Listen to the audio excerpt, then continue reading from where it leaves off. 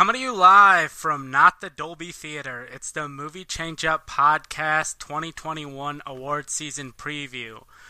Basically what we're going to do this episode is we got the award season coming out. So kind of the whole premise of this episode is we're going to be breaking down the movies that we've seen that are probably going to get nominated. Some of them haven't come out yet, so some of the ones like Nightmare Alley we're not going to talk about. They haven't come out yet. We haven't seen them. We don't know what they're about. But a lot of them have come out.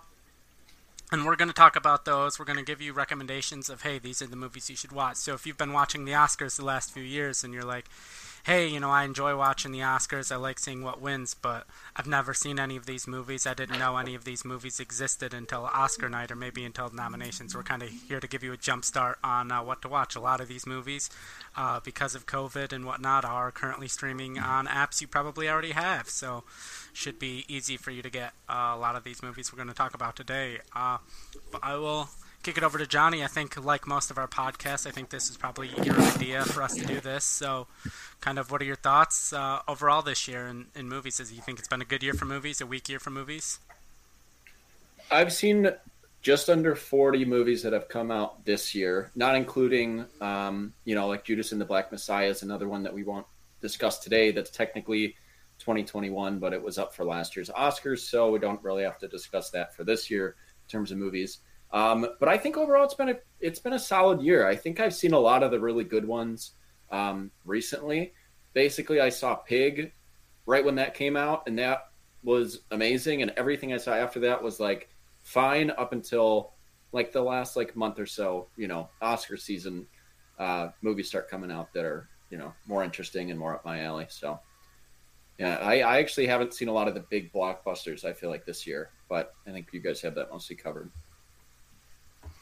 Yeah, Bobby, you kind of all of us have mostly stuck to the blockbusters because of time and everything. So how do you feel about the blockbuster situation this year? Yeah, it was an interesting year because usually I'm more in the boat of Johnny where I watch all the, Oscar movies or all the small indies and stuff coming out. And just like you said, because of time, and it actually was easier to make time to go to the theater for me than it is to sit down and watch it at home. It feels like. So yeah, the blockbusters, it's been a mix. Some were really good, some were kind of disappointing, but there were some really good ones in there. And I think a couple of them that I saw are definitely going to be in the Oscar conversation, even if it's just for a couple categories. But something like Dune is for sure something that could cross over into the awards talk, and then one other one that Johnny got about 3 minutes into, I think could as well. All right, and Tristan, you and Johnny both have more. You watch more of the obscure movies, but I think you're more dialed into that arena. So, are there any kind of strange movies that maybe you wouldn't recommend so much to a general audience, but that you think could get some big award nominations? Yeah, I'm looking forward to the conversation. It's always interesting. You say, I'm dialed into that, and I kind of am, especially this year. I tried to be very dialed into, the Oscar predictions throughout the entire year, and there's always that question of, okay, is Spencer going to be too abstract for people to vote for a Best Picture? Is it going to be a very streamlined biopic? Is it not going to be? And that's kind of the discussion going forward, so it's going to be really fun to see as those movies get wider released. Spencer, for instance, is one that I loved, and I think could potentially be a Best Picture nominee, but I do think it breaks a lot of the biopic kind of norms in a way that I think might make it hard for it to win a nomination. So it'll be pretty interesting to get through this conversation. And yeah, I want to talk about some stuff that maybe won't get Oscar love, but I think probably deserves some Oscar love, like Pig. We'll get through Pig a little bit. But I also want to mention too that back in September, I went through every single category of the whole Oscars and predicted who was going to get nominated, who was going to win. So I have a pretty baseless prediction of list of all of the different categories and who I thought was going to get nominated back in September. So as we're going through, I'm going to be checking that and seeing if I had any really off the rails kind of predictions. I was definitely having some high hopes for Dear Evan Hansen at that point still. So didn't pay out for that. What awards did you think Space Jam: A New Legacy had a chance at getting? Look, hopefully none. We'll look back and we'll forget that movie ever existed, but it'll be on Joe's top 10 probably. It's currently sitting at 24 of the 25 movies I've watched this year, so there is hope for me yet. Solid. But who knows? Suicide Squad won an Oscar, so anything's possible. But yeah, I'll kick it off with Johnny. Is there a movie that sticks out for you that you want to talk about, bring up? I mean, we've mentioned it. We'll get right into it. Pig is one of the best movies I've seen, not only this year but in the last few years. I really enjoyed it. Um, it's going to be right up there as my top movie of the year. It's like one or two right now. It's going to be switching, but I just thought it was an excellent film with Nicolas Cage, and it kind of you can go into it thinking it's going to be this revenge film or like Nick Cage doing John Wick, because that's kind of what the trailer shows. But honestly, it's just a really great movie about loss and grief and how different people deal with it. And it's so well written and it's very emotional. It's like the John Wick if you replaced all the action with, human emotion. And that's, I don't know if it will get award love because it just didn't come out at the right time. I think if it had come out in the last couple of weeks, people would really be pushing for it to, be an Oscar type movie. But I hope it's not like Uncut Gems and doesn't get completely overlooked, because Nick Cage's performance is easily going to be in the top 5 of the year, no matter what else comes out. His performance, outside of like a couple others I've seen, his performance to me is like, so far it's my favorite, and I think it just stands so far above the rest of like most of the Oscar-y type movies that are coming out that I've seen. So that's the one that I don't know, like if I was doing predictions, I don't know if I'd say Pig gets any, but I think that one, I just really hope it does. And I know Joe watched it, I think today or last night. I know Tristan's seen it, but I don't think Bobby's seen it. No, I have not. Yeah. Yeah, I watched it last night, and I agree with you as far as Nicolas Cage's performance. To him, so far of what I've seen, the only two that I feel like are even contenders are Nicolas Cage in Pig, and then Will Smith in the movie we'll talk about later, King Richard. I haven't really seen anything else that makes me be like, oh, that should be an Oscar nominee. So hopefully it does get the love it deserves. The writing's really great in it. There's some great scenes, especially the scene when he runs into his former chef employee. Was really great. I love that. I saw some people hating on it and felt like it was in a different movie, but I loved it. I thought it was great.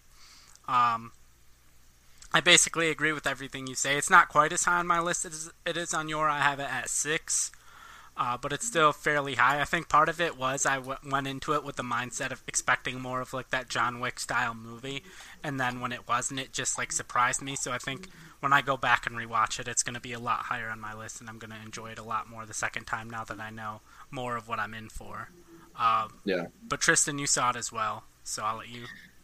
Yeah, I'm a big fan of Pig. For a while, it was my favorite movie of the year, and it was one that I just thought couldn't be beat, and especially from a first-time director, someone that I was not on my radar in any way as a director, to come out and have this big kind of smash with Nick Cage. And when you have Nick Cage in this kind of a role, it's easy to do that kind of, okay, it's Nick Cage, give him like a chainsaw, have him go crazy and kill like 100 guys and be covered in blood and yelling. And I probably would have loved that movie too, but this movie had the guts to not do that and to subvert that, and to have Nick Cage, who you can do that and who you think can do that, and have him not do that in a very intentional way. I think it was a really strong casting of Nick Cage and using our expectations of him and his work against him in a way.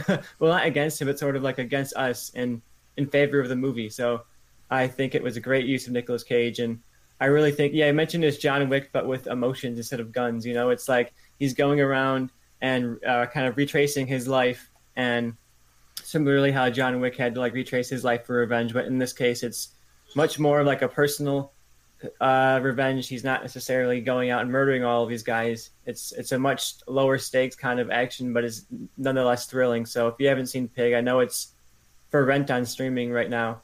I don't think it's streaming anywhere for free. But yeah, you can rent it on Amazon and on YouTube and the usual spots to rent stuff. So as of now, it's not streaming yet, but it's number 5 on my list. It's only like $7.99 to buy on Amazon Prime, and it's like $3.99 to rent it. So I'd recommend buying it because I think it's definitely worth rewatching. I can't wait to watch it again. I saw it once in theaters. I haven't seen it since, but it's tempting me. I'm gonna have to watch it again soon.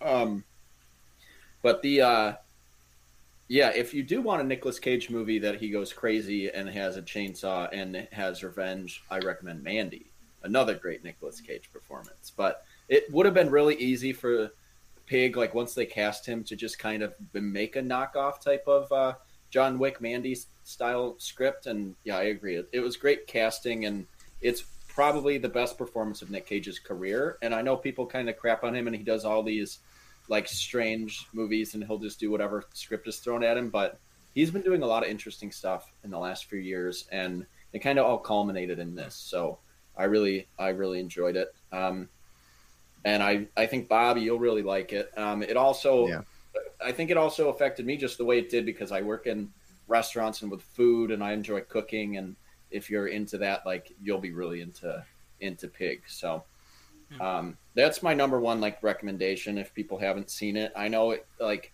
in the film community and stuff, I think a lot of people know what it is, but outside of that, every time I tell someone, oh, Pig is, one of my favorite movies of the year, they have no idea what I'm talking about. But I had someone watch it at work. I told him about it a long time ago, and he came back the other day and was like, oh my God, I watched Pig, and I didn't know what I was going into, but it was amazing. I loved it. So I think it's a movie that everyone can enjoy, even though it's like got the typical like indie artsy type of background, or makes it look that way. I think it's just a movie everyone will enjoy. I will say about your point of Nicolas Cage kind of having a resurgence and doing more interesting stuff. I think 2018 or 2019, Nicolas Cage was in the most movies rated with a positive rating on Rotten Tomatoes of his career. So he's kind of had his resurgence, where he was in that whole era from basically like 2010 through like 2016, 2017, where he was only just doing garbage. So he's kind of turned it around and is actually picking good projects now. As for Oscar potential, I'm not quite sure if I see Nick Cage walking away with a win here. Is not because I don't think he's probably the best performance of the year, but I just don't necessarily feel the buzz around this, especially when it came out so early in the year. It's going to be hard to compete with, King Richard that just came out and is getting huge amounts of buzz, and something like Tragedy of Macbeth that has Denzel Washington that hasn't come out yet, but has getting, at least from like festival screenings, a lot of really good acting buzz. I think he has potential for this to be like the beginning of his big Cage-a-thon. Like I could see this leading to an Oscar win in a year or two, but as of now, this feels more like a putting him back on the map performance than like a here's an Oscar performance from him. Yeah, I agree with all that. So since we're talking about performances, is there anything that you guys have seen? I mean, outside of Pig and Nicolas Cage, what do you think? We'll get into more movies, but what do you think some of the leading candidates for Best Actor are this year from movies you've seen? I think to me it's obviously we have like the Tragedy of Macbeth and some of those movies, but I think Will Smith as King Richard is the big front runner right now. Yeah, I think so too, and I agree after watching it. I think going into it, I didn't have super high expectations. I thought this would be another like 7 Pounds or Concussion, where Will Smith's trying to win an Oscar, but the movie's not very good. It was really, really good, and I think that's going to help his chances, because he was good in Concussion, but the movie itself is dull. So he didn't get nominated for it. And this one, though, is going to get the buzz around it. It has, the staying power, I think. And it's hard to watch a movie with someone like Will Smith and have them disappear into a role. And at first you just see, that's Will Smith with a beard. But by the end of it, like, you are sucked into his character, and you see him as, Richard Williams. So I really loved his performance in that. The other one I'll throw out there, because I don't know if any of you have seen it. I don't think this is going to get nominated, because just like Pig, it's just not going to have the buzz. But Winston Duke in 9 Days should be nominated. He's on the same level as Nicolas Cage in Pig. He's incredible in it. And the whole movie is him carrying it basically throughout. You have a lot of side characters and stuff, but he's in pretty much every single scene, and he is amazing. Like, it's one of my favorite performances that I've seen. So I really hope that either Nicolas Cage or Winston Duke get some Oscar love, but I haven't heard any buzz around either of those for Oscar predictions or awards. And for anyone, I think there's a big shot for Andrew Garfield as Tick Tick Boom for the lead in that. I think he really like transformed into that iconic writer, and he's someone that we don't know a lot about in terms of like his mannerisms and the way he spoke. There's not a lot of video of him out there publicly, so to kind of take what is out there and to take what they were able to get from the family and kind of figure out to bring this kind of legendary person to life who's been talked about so much in the Broadway community. If you don't know, Tick, Tick, Boom is about John Larson, and at this point in his life, a struggling artist who then went on to create Rent, one of the hugely iconic, one of the biggest Broadway musicals of all time, and then tragically died the night before it opened. And it went on to be one of the biggest musicals of all time. And it really kind of changed the way this music sounds in Broadway, and stuff like Hamilton owes a lot of debt to that musical that kind of introduced rock to Broadway and merged those sounds together in a more kind of youthful way. And I think this captures the struggle of that artist specifically, and like that moment in time of him struggling there. But I think it's also a very timeless tale that appeals to anyone at this point who's kind of like feeling like they're on the edge of giving up on what they want to do, or they feel like, I can barely pay my bills, I can barely make rent, and what is the struggle? What am I doing? And this is about that kind of struggle. And it's about kind of like picking it up and moving on. And he's working on a musical that ultimately is not a huge success in his career, but we do know from like our hindsight that he goes on after this to make Rent, and to see like he struggles here and could give up, but he doesn't. And then he goes on from there to make one of the biggest musicals of all time. And I think Andrew Garfield embodies that performance really well. He sings the whole time. He learned to sing for this performance, and it shows in the performance. So I think the movie and him were a big sleeper hit for me. One that wasn't really on my radar as an Oscar potential movie, but after watching it, I think could be one that wins people over. I agree. Having watched it, I think yesterday, and I'm not big on musicals typically, and I didn't love the music in it, and I don't think Tristan did either. The music's just fine in Tick, Tick, Boom, but Andrew Garfield's performance carries you through it and makes it enjoyable. So even if you're not really into musicals, you're not into the songs that are in it, I think there's still a lot to enjoy, because Andrew Garfield is just so entertaining throughout it. And that's another guy, he sucks you into his performance, and you don't really see him as Andrew Garfield, by the end of it for sure. Bobby, anything? I know you've seen maybe the blockbusters, but any performances in the movies you've seen kind of stick out to you? As far as lead actor, I don't think anything that I saw is really going to be in contention. But as far as maybe some supporting performances, I think maybe Rebecca Ferguson in Dune could get some look. She's probably the standout, even though there's a lot of great performances in that movie. But not everyone has kind of a lot to do. She's like the main kind of side character in the movie, supporting character.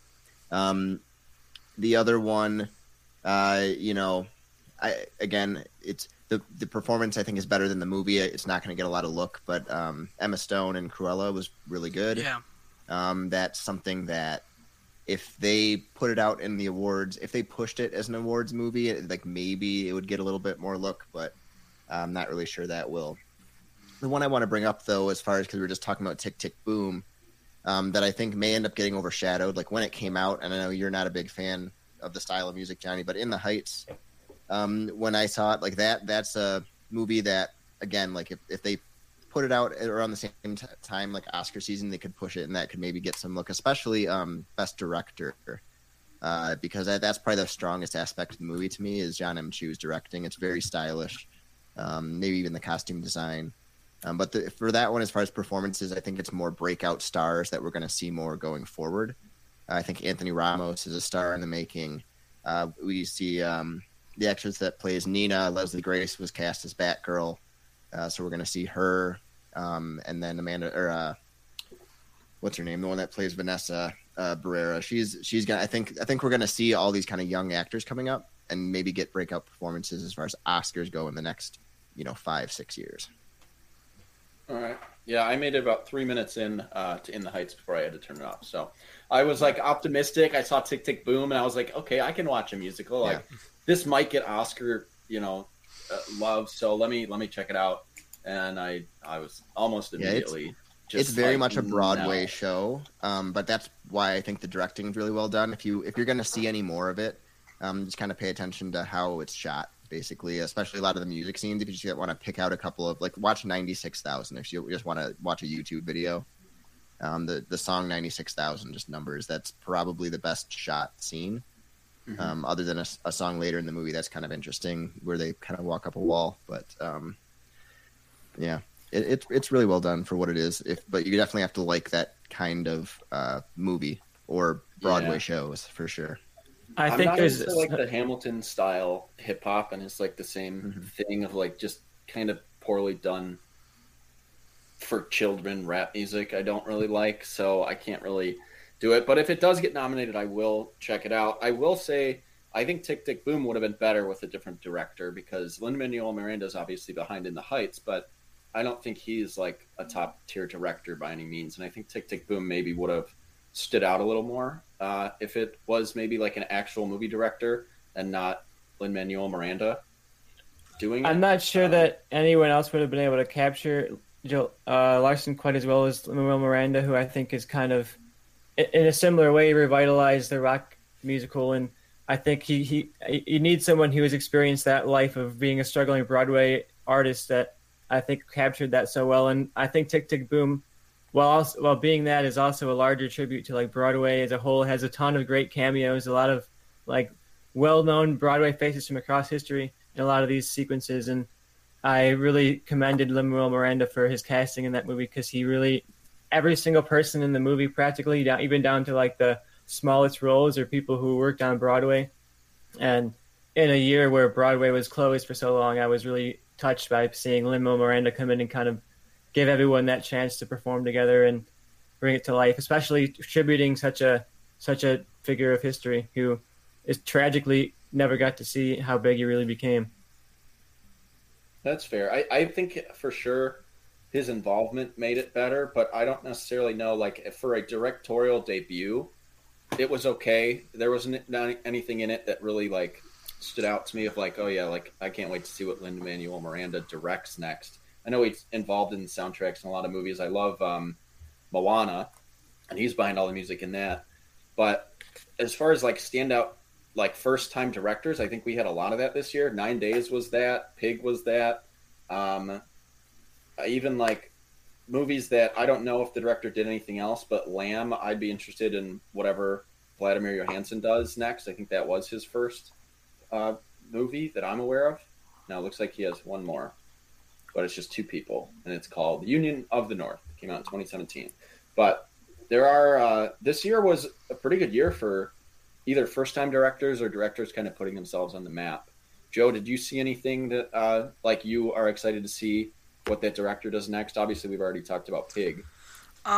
It's hard. I'd go with a movie that you guys both recommended to me. Directors of that, and that's the directors of The Harder They Fall. They definitely have kind of their own style, unique take that I feel like the next thing that they come out with, you'd be able to watch it and be like, oh, that definitely feels like the same guys who directed The Harder They Fall. And if you don't know what that movie is, it's a Western. It's on Netflix right now, and it's pretty much an all-black cast, and they took a lot of black people who existed in that time period, in the Old West time period, and kind of had a fictionalized history of them all running into each other and interacting with each other. And it's a really good revenge movie. So if you watch Pig and you're like, man, I really was hoping for a revenge movie and didn't get it, throw on The Harder They Fall, and you'll get a fun kind of action revenge story.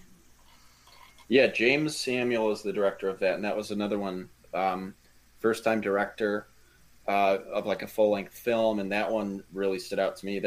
I think that's going to end up as my, like, it's going to be in my top 5. Right, when I first saw it, I was really high on it, and I thought I liked it more than Pig. And then when I kind of gave it time to breathe, I'm like, Pig is a definitely better movie. But if you're just looking for like the most fun movie of the year so far, I know a lot of people really like Suicide Squad, but The Harder They Fall is easily the most fun I've had watching a movie this year. Like, you don't really need to think about much. You can enjoy all the performances, and you know, it's just a lot of fun, and all the performances are great. I mean, the whole cast, what I think it did well was it gave every single character their moment and gave every actor a chance to show you what they got. Like some Westerns, especially when you watch them, it's all about the lead actor and maybe the villain, and then you don't get a lot of those side characters to have like standout performances. But like every single person has their moment in this movie. I've loved RJ. I think it's RJ Cyler or think I'm it's assuming. Kyler. I don't know if it's Kyler or Siler. It's one. It's one of the two. But I thought he was amazing in Me and Earl and the Dying Girl, and that his and he's like the most fun character in The Harder They Fall. I really like him. And Zazie Beetz, she's great in The Harder They Fall, and she is another one that I would point to and hope that she gets Oscar love for 9 Days, because I think she is definitely she'll be in my personal top 5 supporting actress performances of the year. But I just don't know if that movie will get the push for it. But love Zazie Beetz. Yeah. Another director I'd probably pick is a movie we haven't really talked about yet. I don't know if he's directed much. It doesn't look like it, and that is Michael Rianda, who directed The Mitchells versus the Machines. And so the next animated, I assume his next work will probably be animated. That will be, I'll definitely go check that out. And The Mitchells versus the Machines, it's an animated movie that's also on Netflix right now, I believe. And the plot is this family is going on the road trip to take their oldest daughter to college from Michigan to either California California. Michigan to California to take their oldest daughter to college, and there is a robot apocalypse, and it's kind of this whole family kind of coming together and surviving. And that sounds like it'd be a very dark, dreary movie, but it's a really fun, watch with the whole family adventure action animated comedy movie. Yeah, that's in my top 5 for sure. Yeah, it's my number 3 right now. I like that one quite a bit. Not quite in my top 5 or anything like that, but I had a really good time with it, and I thought it painted the family really well and gave them all really strong personalities. I thought their lead character was really interesting. She was kind of like a bit older than a typical animated character. She's not like a little kid, She's going to college. She's trying to figure out what she wants to do. She's like a big film nerd too. So if you are a film nerd, I'm assuming you're probably a film nerd if you're watching this podcast, but yeah, she's obsessed with movies and she wants to be a filmmaker. And her parents don't understand how good her dorky little films are.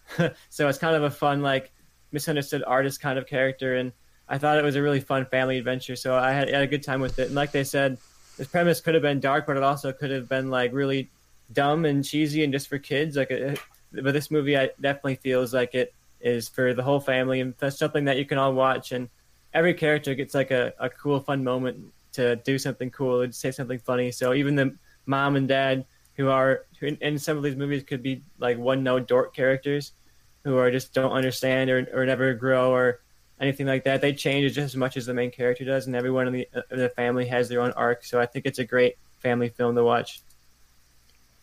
Yeah, when you watch the trailer for it and it's got the family getting attacked in a mall by a giant robot Furby, you don't expect to go into it and it to have as much heart as it does. And you always get that with some animated movies. That's what they go for. They try to pull on the heartstrings in some moments. But I thought The Mitchells vs. the Machines really balanced that super, super fun energy and the unique, creative little filmmaker stuff with the actual, family dynamics is, the best part of the actual movie. So that's my favorite animated film since Spider-Verse. I know that wasn't that long ago, but those two stand out to me as two of the best animated movies I've seen in a long, long time. And I'm glad to see and neither of them are Pixar movies. I feel like Pixar has been on the downturn, so you need some of these other animation studios or whatever else to come out with some interesting stuff. So I like to see that. And also, if you're an NBA fan, Blake Griffin has a small role in the movie as well. So. Speaking of NBA, no. Transition to Space Jam. That's new right here. Yeah, I'm here to transition us to the movies that really matter. All right, let's Bobby's here to talk about the important issues. I have not seen Space Jam, and I don't plan on it. It's just sad, kind of to watch. It's just not good to me. Yeah, it's a lot of advertisement for Warner Brothers properties, and the game at the end doesn't matter because they changed the rules to not be basketball rules, so you aren't invested in the game. To me, the thing that doesn't make sense to me is how did the villains, right, not take the powers of classic Warner Brothers characters? It's just random powers from the game his son, LeBron's son, created. Why is it not you're playing it? Why aren't the Looney Tunes playing against Godzilla, Superman, Pennywise? It would make way more sense. Prominent Warner Brothers characters instead of, like, if that's how you want to cameos and advertise your other sectors of Warner Brothers, like, that's how I would have done it, and that feels like it would have made the most sense. Yeah, instead they're just like, I'm going to throw all the cameos in the background of this basketball game so that you can zoom in and see the Droogs. Yeah. You know? Like, So let me ask you about something for Space Jam. The first Space Jam movie is the same. You literally just described the first one, but it has an actual basketball game that's half of the movie. But we liked it because we saw it when we were kids and it hit us at the right time. Do you think at least, like, obviously we're not the audience for this Space Jam, but if you were a kid and you went to see this one, does it have the same impact on, like, the next generation as, like, the other Space Jam? Like, I think the original it does. one did to us? So my boss has a son that's like 5 or 6 years old, and he loves the new Space Jam. Like, my boss talks about how his son watches that movie every single day. So, and like since it got put out on Warner or HBO Max, he's watched it basically every single day. So I think it does have that same impact. I do think, like, you watch the original Space Jam, like, it's not a great movie. Half the runtime of the movie is the basketball game. The plot makes no sense. Like, I think that movie survives purely on nostalgia, and it works. And Bill Murray. But, like, it's not a well-made movie. There's a reason the director of it never went on to direct another movie again. And well, the only reason he was the director of that movie is because he shot the whole movie was written because there was a commercial for shoes with Marvin the Martian trying to steal Nikes or whatever, and then Michael Jordan and Bugs Bunny get it back. So they just basically gave a movie to that guy because of a commercial. But and if that the whole movie movie is an advertisement. But if that movie was good and well made, other people would have been like, "Hey, we want you to direct our movie," and they just never did. Yeah, 100%. Yeah, I was tortured watching Space Jam 2, to be honest. Me and Joe did a live watch of it. If you want my live reactions to the movie, Tristan and I did a live drink-along to Space Jam: A New Legacy the night it came out. Yeah, that was like one of those experiences where you're like, do I even want to watch movies anymore? Like, is it worth it? You know, like what is it worth what this? am I doing to myself? yeah. I know. It's an embodiment of everything I fear for the future of cinema. You know, it's just pure IP, just throwing recognizable things at you with no context and not even using them in interesting ways. Like Joe and Bobby said, like, if they would have, the team's made up of half Warner Brothers characters, half like Looney Tunes, and they have to learn to work together. Or maybe like LeBron is scattered throughout the Warner Brothers multiverse and he has to go look and find his son again, kind of a thing. They could have done so much to make that actually work into the plot somehow, but all they did was have a montage of a bunch of characters, you know, in like a couple minute sequence, and then at the end had a bunch of Party City CGI characters run around in these god awful interpretations of the characters, providing the nightmares I've had ever since. Like the looks on some of those background characters' faces, they want you to zoom in and look at them, but if you zoom in and look at them, it's like horrifying. You're like, what is this? Who hired this person? Who told them to make that face? Was this just like a stock video they put in here? Like, where do they find this? But yeah, very low effort. I hope I never have to talk about it again after this year's over. If I had my kid in there watching it every single day, I'd be like, you know what? Is it too early? Is it too late for adoption? You know, like, you don't need them anymore. Yeah. So it might have that impact on some kids. It's just, it doesn't, I don't know. It just doesn't, even watching the old Space Jam, I think that is even a better movie, even though that's not a good movie than this one. It at least has somewhat of a through line that makes sense. The game's better. The villains are better and more recognizable. At least something. There's something to it. You get the Michael Jordan stretching his arm out moment. Yeah. Like, you get a few scenes that stand out, and I don't think I've seen anything from this one. Like, what? Like, I don't care if you spoil it. He doesn't really, but he does and doesn't at the same time. It's weird. He all of a sudden appears at the end in the real world because he's there. Like, you know. So they kill Bugs Bunny, and then he's just back again. Kind of. I tweeted this out after watching the movie. It's NBA players fused with like these powers that his son creates in the video game, like a cell phone video game that his son makes, and like that's where they play the basketball is inside the video game his son makes, and because it has all these like weird rules and like their style points and all this shit. they should have fused NBA players with Warner Brothers characters, like I said, and these are the fusions I would have done. You could have had for your point guard, Damian Godzillard, which would have been amazing. Your shooting guard, Clayface Thompson. Mm-hmm. For your Justice League's in there. For your shooting forward, maybe include a woman on here, so you have Harley Quindis Parker, and then your power forward, Anthony Wise Davis, and for your center, Morton Joel Embiid. Yeah, I like that one. Yeah, it's way better. So, to get off Space Jam, because we can't talk. Please. Talk about Space Jam as long as we're talking about Let's talk about Halloween Kills. No, well, that's actually where I want to go. Yeah. Not necessarily Halloween Kills, but everyone just... What's a movie that you were... I know we kind of expected Space Jam to be bad and not really for us, but what's a movie that you went into excited for and were really disappointed by, or just either because it was bad or didn't meet your expectations?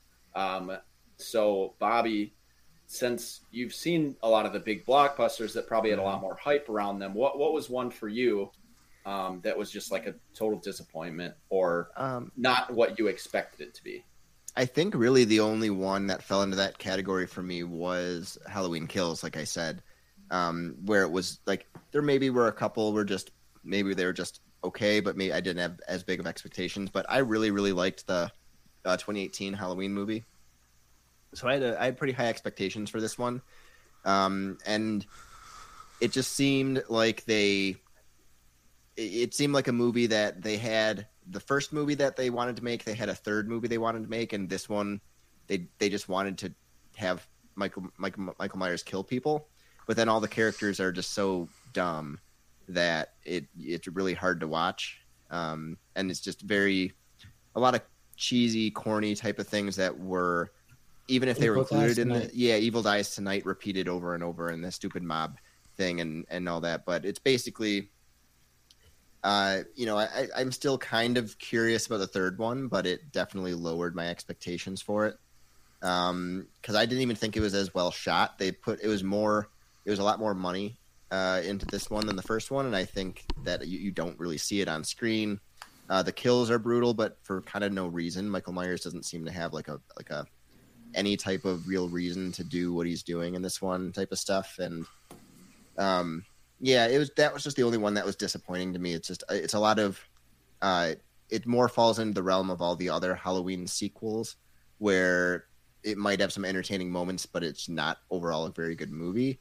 Instead of the 2018 one, which I thought was a really well done. If you're gonna kind of retool it or reboot, whatever you want to call it, where you just acknowledge the first movie then move forward. But that's kind of the only one for me that fell in that camp as being a disappointing movie after all hype around it. Yeah, I was super bummed to see the reactions and the reviews and the Rotten Tomatoes score and stuff of Halloween Kills, because I thought I'm a huge fan of the Halloween franchise, and there's only pretty much one like actual good movie, and that's the original up until the 2018 one. I thought was awesome. It's from the creators of Eastbound and Down, so you actually got some like comedic moments in there, and you got what I think they did effectively. They had a couple of scenes where you don't see Michael Myers kill people. You just see the aftermath of it, and it was effective. It didn't feel like, they didn't just have the budget to do this, so they, shot afterwards. It felt like they actually put it on there for a reason, and it worked. And then everyone for this movie basically shit on it, and I was like, that's a bummer that this was just like a cash grab, basically. Because they could have just left it off with the last one, but I know, it made a bunch of money, so they wanted to make a new one. Joe, what about you? Anything that you were looking forward to that disappointed you? Yeah, for me, I feel there's one movie that I feel like everyone else saw a completely different movie than me, and that's The Suicide Squad. Everyone was hyping it up, saying like, this one's so amazing, and then I remember watching it, and I'm like, outside of just not being a music video every other scene, which is definitely an improvement over the original, I was kind of finished watching it, and I'm like, I don't know if I even enjoy that much better than the first one. Like, it just, whatever I saw just didn't come together for me the same way it seemed to come together for everyone else.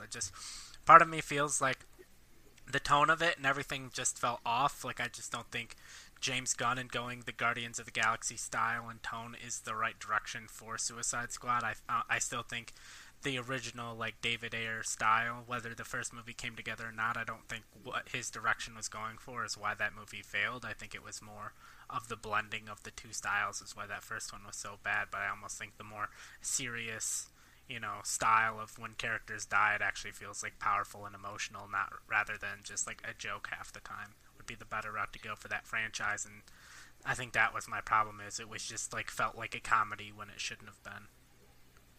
I think what it did well and what I enjoyed about the Suicide Squad was the way it opens and starts and has you follow these characters, then completely subverts that. That was like the best possible way you could show what the Suicide Squad does. And I think a lot of the characters were fun, but I think the worst part of it is the third act, because I know that like the star is on the people's face and it explains that they die afterwards, but it was so jarring to me of these people that you're supposed to be rooting for just murdering civilians that have the star in their faces. That was like extremely jarring to watch for me.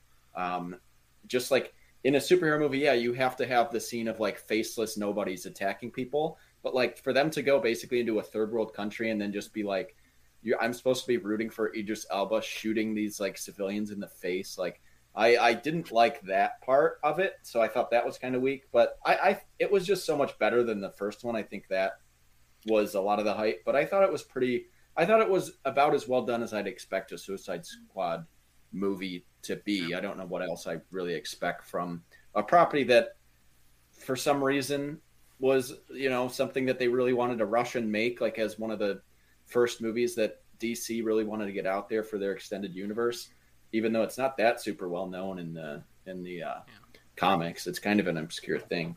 I felt Harley Quinn was super tacked on as well. Like it almost felt like James Gunn had the script entirely written, and Warner Brothers was like, "Oh, Harley Quinn's not in your script at all. She was super popular, and one of the things people liked about the last one, got included because she had an entire like plot completely separate from everyone else, and then joined in kind of more towards the end." And then at the end, she really didn't do much except take javelin, and pierce Starro with it. Except for kill the star. I do think I kind of agree with the Harley Quinn thing, but one of my favorite scenes in the movie was when she just kills the guy. Yeah, like that was a good scene. Like immediately, that scene made it all worth her being in it. For me. Yeah, that scene in her breakout scene. You're definitely the lowest on that for all of us. Yeah, I might be, because it sounds like I'm higher than you, Johnny, on it. I don't know comparatively to Tristan, but I really loved the Suicide Squad. The tone worked for me. It's one of those I can see if the tone doesn't work, it's not going to be your movie. Yeah. Because if it doesn't hit you in the right way, then you're kind of just going to be out and not really care. But most of the jokes hit for me. There were a couple that maybe fell flat, but when they take that many swings at it, and it's a and it's a good batting average, then that makes an enjoyable movie for that type of one. And then I just thought the character work was very well done for characters that you've never heard of before, like Ratcatcher 2, making you care about that character, and with the backstory and kind of the nice little cameo of Taika Waititi you see in her story as her dad. That was well done. Yeah, I think the tone definitely is what either you bought into it and you were really into like the ride of everything being really dark or really ridiculous. Like it had a very, very dark sense of humor, but then it also in things with like the Peter Capaldi scene where he kind of reveals the villain plan, and like the gore of it really makes it feel actually pretty dark. And I think that could be a lot to stomach for people, especially in like the DC realm of comic book movies that you think are going to be one way. And yeah, if you're not ready for that kind of an experience, it can turn you off for the whole entire movie. But I had a good time with it. I thought it really rode that line for me of never going too far. And I think like the sequence, for example, of them going through and killing all these guys in this kind of camp in this really badass way and showing it all off and making it seem like they're all like showing off how cool they are at killing. And then you get to the end of the sequence and they reveal who these guys actually are. And it's like, it could be a gut punch or it could be you laugh out loud in your seat. And I think that moment is like when you realize if you're either in for the movie or not. And in my crowd, I could tell like some people were laughing so hard that we were like holding our guts, and the other people were like about to walk out the theater. And I feel like that's one of those kind of like watershed moments in the movie where it's like, okay, you're in or you're out, Yeah. Mm-hmm. Tristan, what was a movie that you were looking forward to that either didn't meet your expectations or you just didn't like at all? One that I was really looking forward to out of curiosity and enjoyment of the source material was Dear Evan Hansen. You know, I didn't expect it to be incredible or anything like that, but I was like, this is going to be like a solid movie musical. You know, I like the original play. I like the music in it. I think Ben Platt gives a great great on stage, and it's kind of like the whole life behind that character and why it resonated so well with people. And I thought in the times of 2020, 2021 era, like the concept of social media's role in mental health could be something that was really relevant and really started a conversation. And I think the isolation has only led to more of people living their lives digitally and not living in reality, and kind of have these long lies that get exaggerated into big exaggerated things on the internet. But then the movie comes out and none of that really plays in. It's all just a big ego trip for Ben Platt to show off how good he is at acting, and it backfires because he's looks so weird and uncomfortable among all these people who look like high school students. And, you know, and like Ben Platt has played people younger than this character before, and he's pulled it off fine. But this movie like actively makes him look worse than he already looks age-wise. And it's like he looks older than he does in normal life somehow in this movie. And it's very distracting. And they cut a lot of the songs that I think humanize the character of Evan Hansen. So what you essentially get is like this sociopathic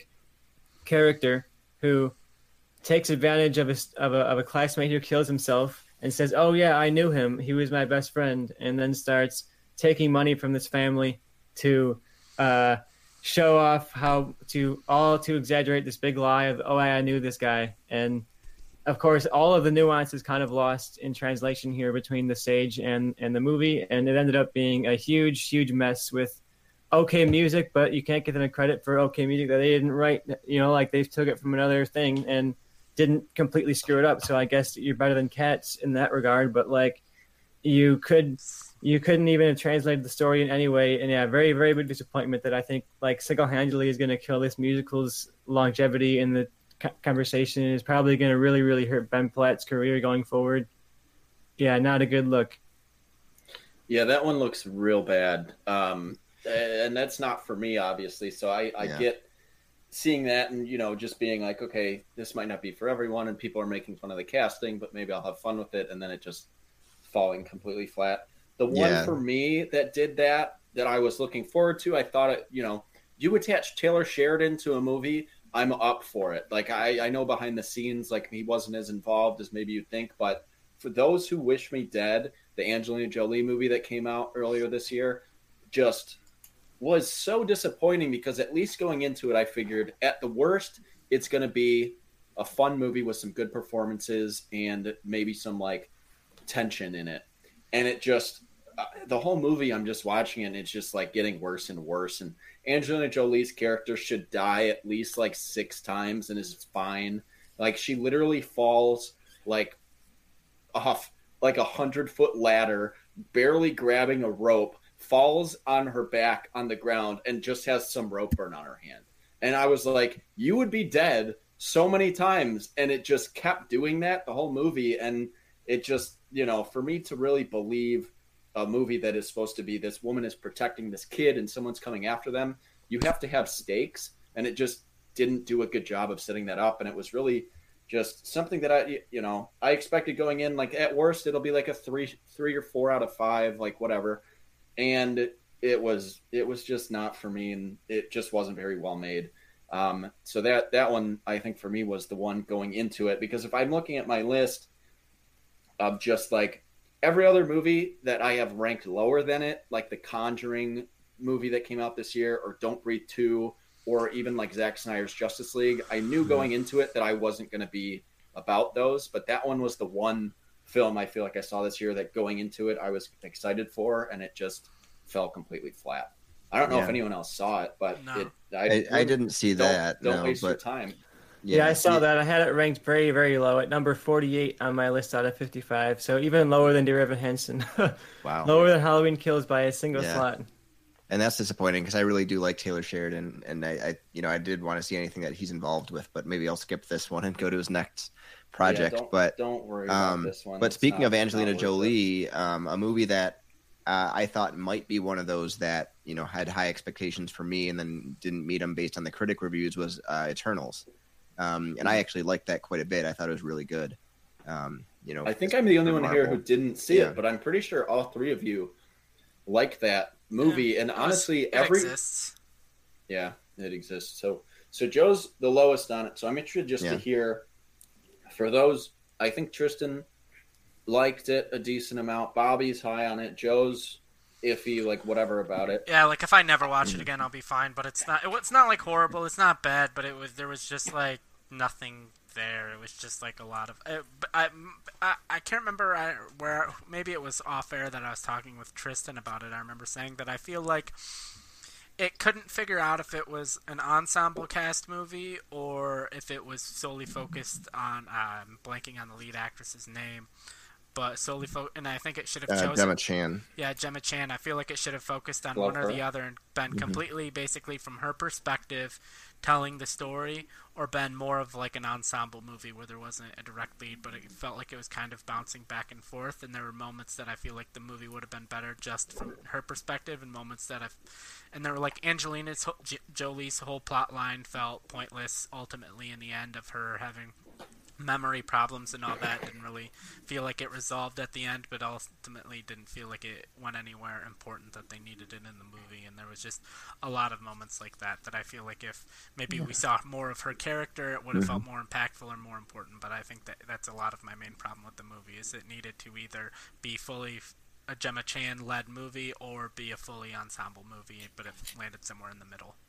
Yeah, and those worked better for me, especially the Angelina Jolie storyline. I think worked very well because Johnny hasn't seen it. I don't want to go like too much into it, but the reason behind why that's happening to her was enough of a cool story and kind of reveal to me to have that be worth being in the movie.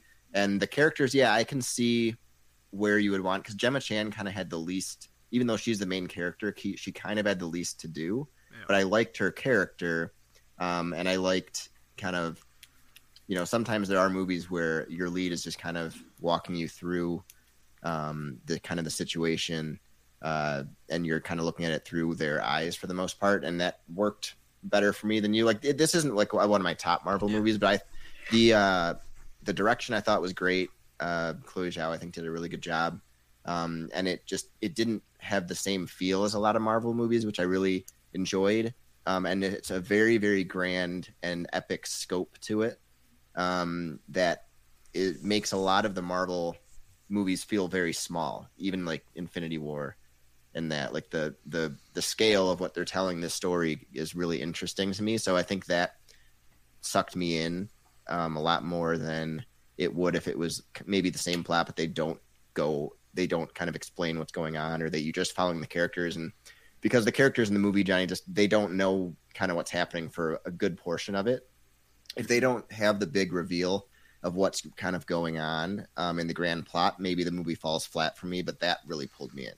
And the way I found myself really moved by this movie, actually. I thought it was it wasn't incredible in the plot wise. I think some of that kind of felt like lost, and I do feel like it was this merging of Chloe Zhao and Marvel, and some of that merging didn't quite come together in certain regards, and I thought maybe some of the humor didn't work quite well. But overall, I thought this was a really great movie. And Bobby mentioned the scale and the scope, and that big reveal especially. I think it's one of those reveals that I actually felt like the reveal, and I actually felt like the oh god moment of like, wow, what are we gonna like, how this is so much bigger than I ever thought it was going to be. And like, not just like in any sense of like, oh, it's not like here comes a character I didn't think was going to be it or anything that. No, I didn't know any of these characters going in, but just the like the scale of the visuals and the scope of the action. I felt so engaged by it, and I thought the movie danced around some interesting themes about like, do we save humanity, do we not, and like, what's humanity to the cost of like these other civilizations and things like that. And I don't want to go into super detail on a lot of that, what the choices end up being, but like, that's kind of the pondering they do of like, what is the value of life, and then what is our role as these superpowered beings who essentially can die and have infinite power? Like, do we intervene with history, or do we not intervene with history? And I love those interesting questions I never thought I'd ask coming out of a Marvel movie. So for me, it's among the better Marvel movies, but I wouldn't put it like in the top tier, but it's definitely like one that I'm going to go back to and watch again and appreciate more and more. Yeah, I agree with a lot of that. And I think this movie actually did something better than a movie that tried to do, I think, a similar kind of concept in the beginning, at least, is Prometheus. And I enjoyed Prometheus, but they have a similar with the engineers, and that is kind of a similar concept that this one goes for. And I think this meets that, plot line and the scale of that and the scope of it a lot better than that movie. So if you want to compare it to another one, I think those had a same kind of concept behind it, and this one hit better for me, and I liked Prometheus. Okay. So in like a month when Eternals is on Disney Plus or however long, and it's sitting there next to Black Widow, what do you recommend I, having not wasted my time with either so far? Eternals. What do you think I should watch? I preferred Black Widow, but I would say you watch Eternals first, because if you've seen the trailer for Black Widow, like, Black Widow is not, it doesn't really deviate of what you would expect from a Marvel movie. Like, if you've seen the trailer, you kind of know exactly what you're going to get from that movie, where Eternals is different, but to me, it just didn't come together. You might enjoy it more like Bobby and Tristan did, but I would still say to watch, if you had a choice to watch one, I would say to watch Eternals, just because it is more different than Black Widow is from a lot of the MCU stuff. Yeah, for me, the ceiling of what you're going to like of Black Widow is very low, but the ceiling of Eternals is very high. You could hate Eternals, but you also could love Eternals, and I think Black Widow, the best you're going to say is like, that was good, Yeah. I think Eternals will elicit strong reactions one way or another, and that's usually more engaging. Yeah, I think Black Widow is, I enjoy the movie, but it's like a mid-tier Phase 2 movie of Marvel, I would say, and it falls into the same traps of the early Marvel movies where the villain's not very good, and like the plot's kind of, it's okay, but the main characters and crew that you're following, the family that they kind of develop, is really good, and that's kind of what you're enjoying out of it, is Black Widow and the family that she has in the movie. That's well done. Yeah, Black Widow is definitely one of those movies that they spent $200 million on that would have been 10 times better if they spent $80 million on. Yes, 100%. 100%. That the third act, like you said, Angelina Jolie should have died a million times. Black Widow is still a human, and she should have died a million times in the end of that movie too. So falling from a guy onto pieces of metal and stuff. It's like in Fast and Furious when they use cars as like they're breaking their falls, and it's like, no, that would just do more damage to you than if you just landed on the ground. Yeah. So transitioning from that, I'll check out Eternals before I bother with. The only thing I would say, Johnny, because I think Black Widow is on Disney Plus. If you're planning on watching Hawkeye at all, I would watch Black Widow. I have seen the end credit scene for Black Widow. That's the only thing I've seen. It's not that. that it's there's a just because you've seen the post credit scene, just to know that character more, probably is the reason. And that character is like the only reason to watch the movie, essentially. He's really good. Like that character, and I think the Red Bear, whatever that character's name is, the David Harbour's character. David Harbour, he's really good. He's really good in that too. Yep. All right, so transitioning away from that, there's a couple movies on here I want to specifically bring up. Maybe they'll come up with this, but what was a movie that maybe you went into, so opposite of that, maybe you didn't have as high of expectations for, and it kind of went, above and beyond that, and you really enjoyed it, or a movie that you went into with high expectations and it met those expectations? Here, I have one of each of those, but wait. What? Can you say that again? I was thinking of what are our two? So either a movie that you didn't really think much of, you went in and you enjoyed it a lot, or a movie that you had very high expectations for and it met them, rather than fall flat for you. All right, I didn't really have any movies so far this year that I had super high expectations for and met them. So far, really, the only movie that I think that will be is Nightmare Alley, Guillermo del Toro's movie that's coming out around Christmas time. But other than that, there's no big director movie that I am a super, like Denis Villeneuve directed Dune, which is basically the quality I expected it to be. But other than that, like there was no like Tarantino or Christopher Nolan or big director that I cared about that had a movie come out, or a property that I super care about that had a movie come out. So there hasn't been a movie I had a lot of expectations for, but a movie that I currently have at my number 4 slot that I went into it this weekend fully expecting it to be like mid-range, and maybe that's why it's so high. Maybe on a rewatch it'll drop a little bit. Is Ghostbusters Afterlife, which I think so far I'm the only person here that's seen it. I will say it does tread a little bit too much into the whole member berries aspect that other movies like The Force Awakens have been kind of dragged down by. But I think there are other moments where they kind of use that and it pays off, and I think it was very smart. It's not like a retread of the original. It's not like, oh, it's a sequel and it's like these four men in New York City find like the Ghostbusters equipment and start their Ghostbusters, start a new Ghostbusters company in New York City, and it's basically like a remake of the original. It's very much a new story, very much its own thing. I think it tells the story well. And yeah, I don't want to say too much of it because it just came out this last weekend. I don't want to spoil anything, but yeah, that would be the movie for me that I had really no expectations for, and I left it being genuinely surprised by how much I liked it. Okay. Oh, and I'll say like McKenna that. Grace I'm is the excited for Ghostbusters. the next big I think child actor to break into being a good adult McKenna actor. Grace. Yeah, she's young now. She's I think like 12, 13 years old, but I will not be surprised to see her basically continue and act, all through her adulthood if that's what she chooses to do. I could see her being like a Natalie Portman in that way. Yeah, I just watched I, Tonya for the first time the other day, and she's not in it for long, but she plays Tonya Harding when she's younger, and she's really good in that. So, yeah, McKenna Grace. Outside of that, like I haven't seen Gifted, and I haven't obviously yet to see Ghostbusters, but I think she's right up there as like one of those stars to watch out for. Because the other one is I think it's Julia Butters from Once Upon a Time in Hollywood is like the other actress that like anything she does, and like if she sticks with film and is an actress her whole career, that is one that I think could be awesome. Like just to follow what she ends up doing, because she was even like she's awesome she's in the best scene of Once Upon a Time in Hollywood, and then she is in one skit of I Think You Should Leave, which is my favorite show, and she's so funny in it.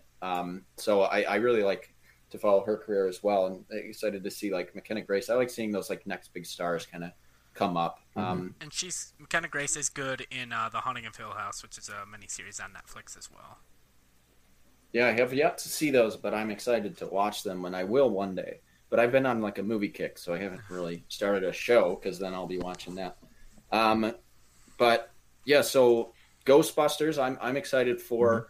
I think after just hearing Joe's review of it is probably similar to like my feelings. I don't think I'm going to watch it and just be disappointed by it. I think I'm just going to go in and have fun with the world of Ghostbusters again, which is all I want from this movie. Bobby, anything you went into not either caring much about and it excited you, or it was better than you expected it, or anything like that? I have one of both of those. I think one that might fall into that camp, in one of those camps for you, is No Time to Die, where I had high expectations, especially for James Bond as a franchise and being Daniel Craig's last movie, and I think that met or exceeded my expectations on that level. I have a couple minor problems with it, and I have to see it a few times, but it's a really good movie, and it's a good closeout to the Daniel Craig saga as Bond. So that's definitely one that met my expectations or exceeded it when I already had high expectations. One that I had like zero expectations for and just watched it because I thought it would be a watchable movie with good leads is Jungle Cruise. And I just watched that a few days ago or a week ago or so. And, it's nothing special, but it's better than I thought it would be. Like it has a few twists in the plot that are actually pretty interesting. Especially with Dwayne Johnson's character, and Emily Blunt and The Rock are really good in it. I don't think you can watch it and just and dislike it. But I thought it would just be an okay watchable movie, and it was better than that for me. I thought it was pretty good, and I'd see another one, like a solid So that's one I had like no expectations for, and it at least was like I enjoyed it. All right. Yeah.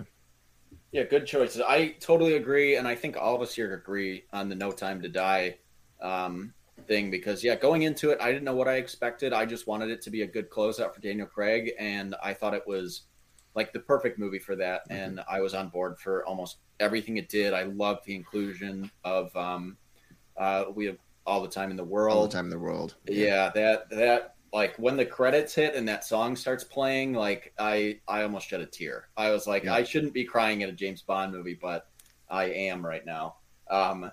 Tristan, anything for you that exceeded your expectations or met your high expectations?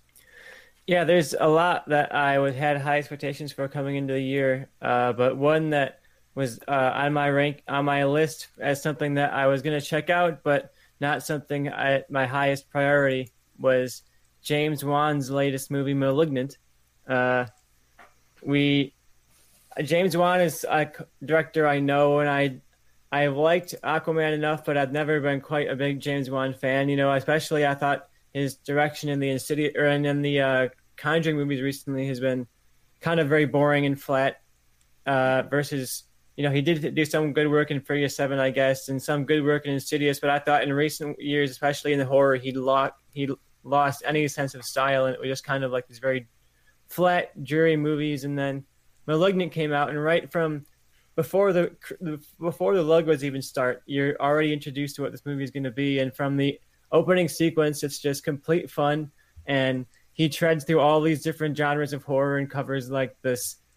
So the premise is essentially that this woman is, I don't even know what the premise, how to describe the premise of this movie, to be honest with you, because it twists you right in the middle. But this is a wild horror ride that James Wan takes you on in Malignant. And it follows this woman who is kind of in the shock of this grisly kind of abuse situation. She kind of realizes she can see these visions of murders as they're happening and tries to uncover why they're happening. And you're going along the journey with her, trying to figure out why. And from some of the scenes, it starts out in that gray James Wan kind of tone, but it immediately kind of builds and builds and builds and builds until you realize, oh, this is going completely off the rails. And I love the twists in this. I love the style in this. It goes all over the place, from all these different genres of horror. Like I said, from a haunted house movie to a giallo movie later on to horror action later on. And if you want to see James Wan kind of take a big budget and run away with it and do whatever he wants and really unleash in a way I never thought he was even capable of doing, I thought Malignant was a great one. It's in my top 3 of the year right now. If it'll stay there, I don't know. But for right now, it's up there. Yeah, if you want a further discussion on Malignant, I recommend checking out our episode from last week. We did from a couple weeks ago. It was on our horror bracket, right? Yeah. So from about 3 weeks ago, check out our horror bracket. We have kind of an in-depth discussion. Tristan and Joe are really high on it. I don't think Bobby's seen it yet, and I forgot if you had or not. I liked it quite a bit, but it not as much as Tristan, but I thought it was really, really fun. And there's stupid stuff in it, but it was really fun. I think that's a movie that will kind of be a love-hate if you watch it. But I will say, as far as like a dumb horror movie with I went in with no expectations and really liked it. It was called, what the fuck is it even called? It's the Killer Jeans movie. It is called Slacks. Slacks. So yeah, I recommend it. It's fun. It's a movie that was made with no budget, and it did everything in its power to kind of, stray away from that. A movie about killer genes, you go in, you expect it to just be like Rubber or one of those dumb, inanimate objects killing people movies. But there's actually some depth to it, and it actually has something to say. So I actually recommend that. But as far as my own question, a couple small movies I want to give a shout out to. One I went in with no expectations because I had never heard of it, was Old Henry. It stars Tim Blake Nelson. It's a Western. It's kind of your, we've seen it in Unforgiven. We've seen it in some Westerns before of this guy he's a farmer. He's got a son. He obviously has secrets and a dark past. He might have been an outlaw. You don't know much about him. And then, they find a guy who has been shot and he ends up in their house, and then people are coming after him, and you kind of get to see the wrath of Tim Blake Nelson. First of all, I love a good movie where a character actor gets to lead, and Tim Blake Nelson's awesome in it. Obviously, like, you know, he's a supporting character in pretty much everything he's ever done, whether it's Oh Brother, Where Art Thou, or The Incredible Hulk, or other things. Holes. And he's great, and he's always standout. So I really enjoyed that. It's a good Western. When the reveal happens of like what this guy used to be, it worked for me on so many levels, and it was super fun. It wasn't just, oh, he used to be an outlaw. There's more to it, and it was it really had a lot of enjoyment for me. It's nothing special. It's not going to blow you away. It's not going to be your number one movie of the year. But if you like a Western, if you like a movie like that, like, I definitely recommend checking that out. It went in areas that I didn't think it would. And I went into it having just seen it that it was on Amazon, and I was in a Western kick because of The Harder They Fall. So I watched it and I really enjoyed it. The other one that is a smaller film that I had a lot of expectations for, and it met them, was The Beta Test, the newest movie from Jim Cummings and PJ McCabe. Jim Cummings had done, I most recently saw him, like, I kind of discovered him from watching The Wolf of Snow Hollow, which I recommend to anyone, and Thunder Road, which was his first movie. He is just the most, like, I don't know, when he's on screen, your eyes are glued to it. I think the movie itself, I don't know, maybe they could have done a little more with the story, but I think his performance, like, he should be nominated for an Oscar for sure, but he won't. It'll go completely, you know, it's not going to be a big enough movie. It's not going to have a big enough push to do it, but it's like the best anxiety filled movie I've seen since Uncut Gems. And I really recommend that, especially if you like a movie like that. If you've seen Good Time, if you've seen Uncut Gems, where the lead of the movie is not a likable character, but he's super enjoyable to watch. And even though he's not very likable, you're kind of rooting for him. It's a very similar style story. And it's, you know, it has some stuff to say in there too about toxic masculinity and about people living today and trying to make names for themselves and stuff. So it goes into that. But the other one too, that I think going into it, I wasn't expecting very much, and this will kind of transition us, because I think at least, I don't know if anyone else watched, I went into King Richard not expecting very much, and I thought it was really, really good. It was a great story, and it's the best performance of Will Smith's career since that one episode of Fresh Prince of Bel-Air, and you all know. How come he don't want me, man? About. Yeah, exactly. So it was exciting to see Will Smith really break out and not only do his, like, Oscar-y movie, but the movie itself to actually come together and be really good. So I highly recommend that. Has anyone else watched King Richard yet? Yeah, I watched it this weekend, and I will say, if you've been listening, we haven't really broke down what King Richard is. It's basically the story of Venus and Serena's dad, and, like, him pushing them to be basically what they become. And I think it kind of it asks the question, basically, like, is that the right way to do things? Is pushing your kids to that degree to make sure?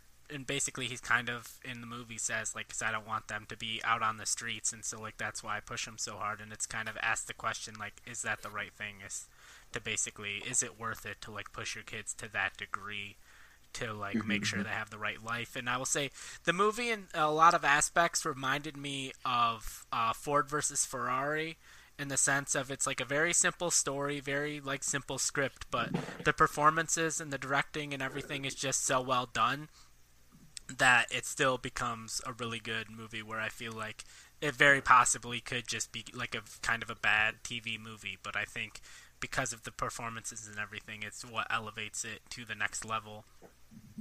And I really enjoyed it. It's very simple, like I said, but everything about it's so good that I think it stands out. I think it's going to be hopefully remembered as one of the better sports movie. I know you're doing a top 30.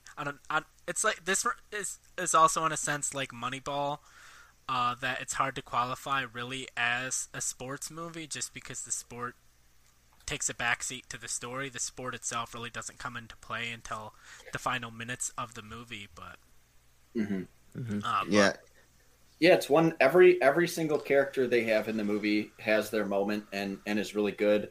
The girls who played Serena and Venus are awesome. John Bernthal is always great. I had forgotten that he was even in the movie until he shows up, and he's entertaining every time he's on screen. But yeah, it's Will Smith's best performance. I think you might get I think you're definitely going to get Will Smith to be nominated for this. But I wouldn't be surprised if, I have to look at her name, and I believe it's pronounced Anjanou Ellis, who plays Oracene, his wife.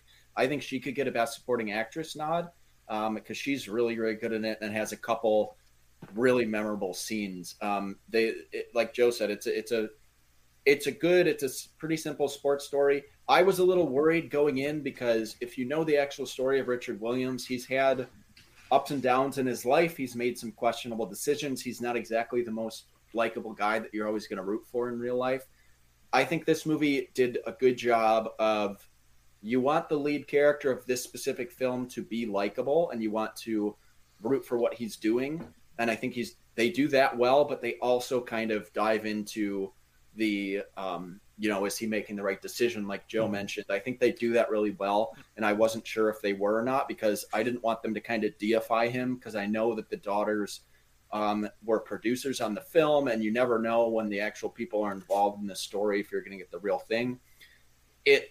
The timeline of it doesn't get into his divorces or affairs or anything like that. You don't really need any of that in this story. So they do a good job of just telling the story the story that they want to tell, and do a good job of having ups and downs of, is he, I really like this guy, and then of, is he making the right decision here? Do I agree with what he's doing? I think they do a good job of that. To kind of toe the line between those instead of just being like, yeah, he was the best dude in the world.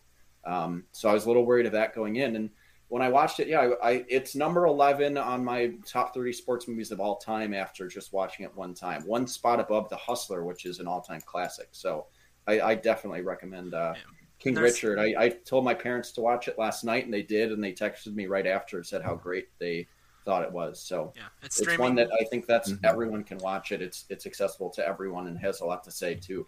Yeah, it's streaming free on HBO Max right now, and I will say real quick that basically, I don't want to spoil the moment, but there is a moment in the movie where he kind of explains everything of something that happened in his, youth, that basically explains why he is the way he is now, and it makes sense and explains his character, and it doesn't exactly absolve him of all of the bad stuff he does, but it at least gives you a reason.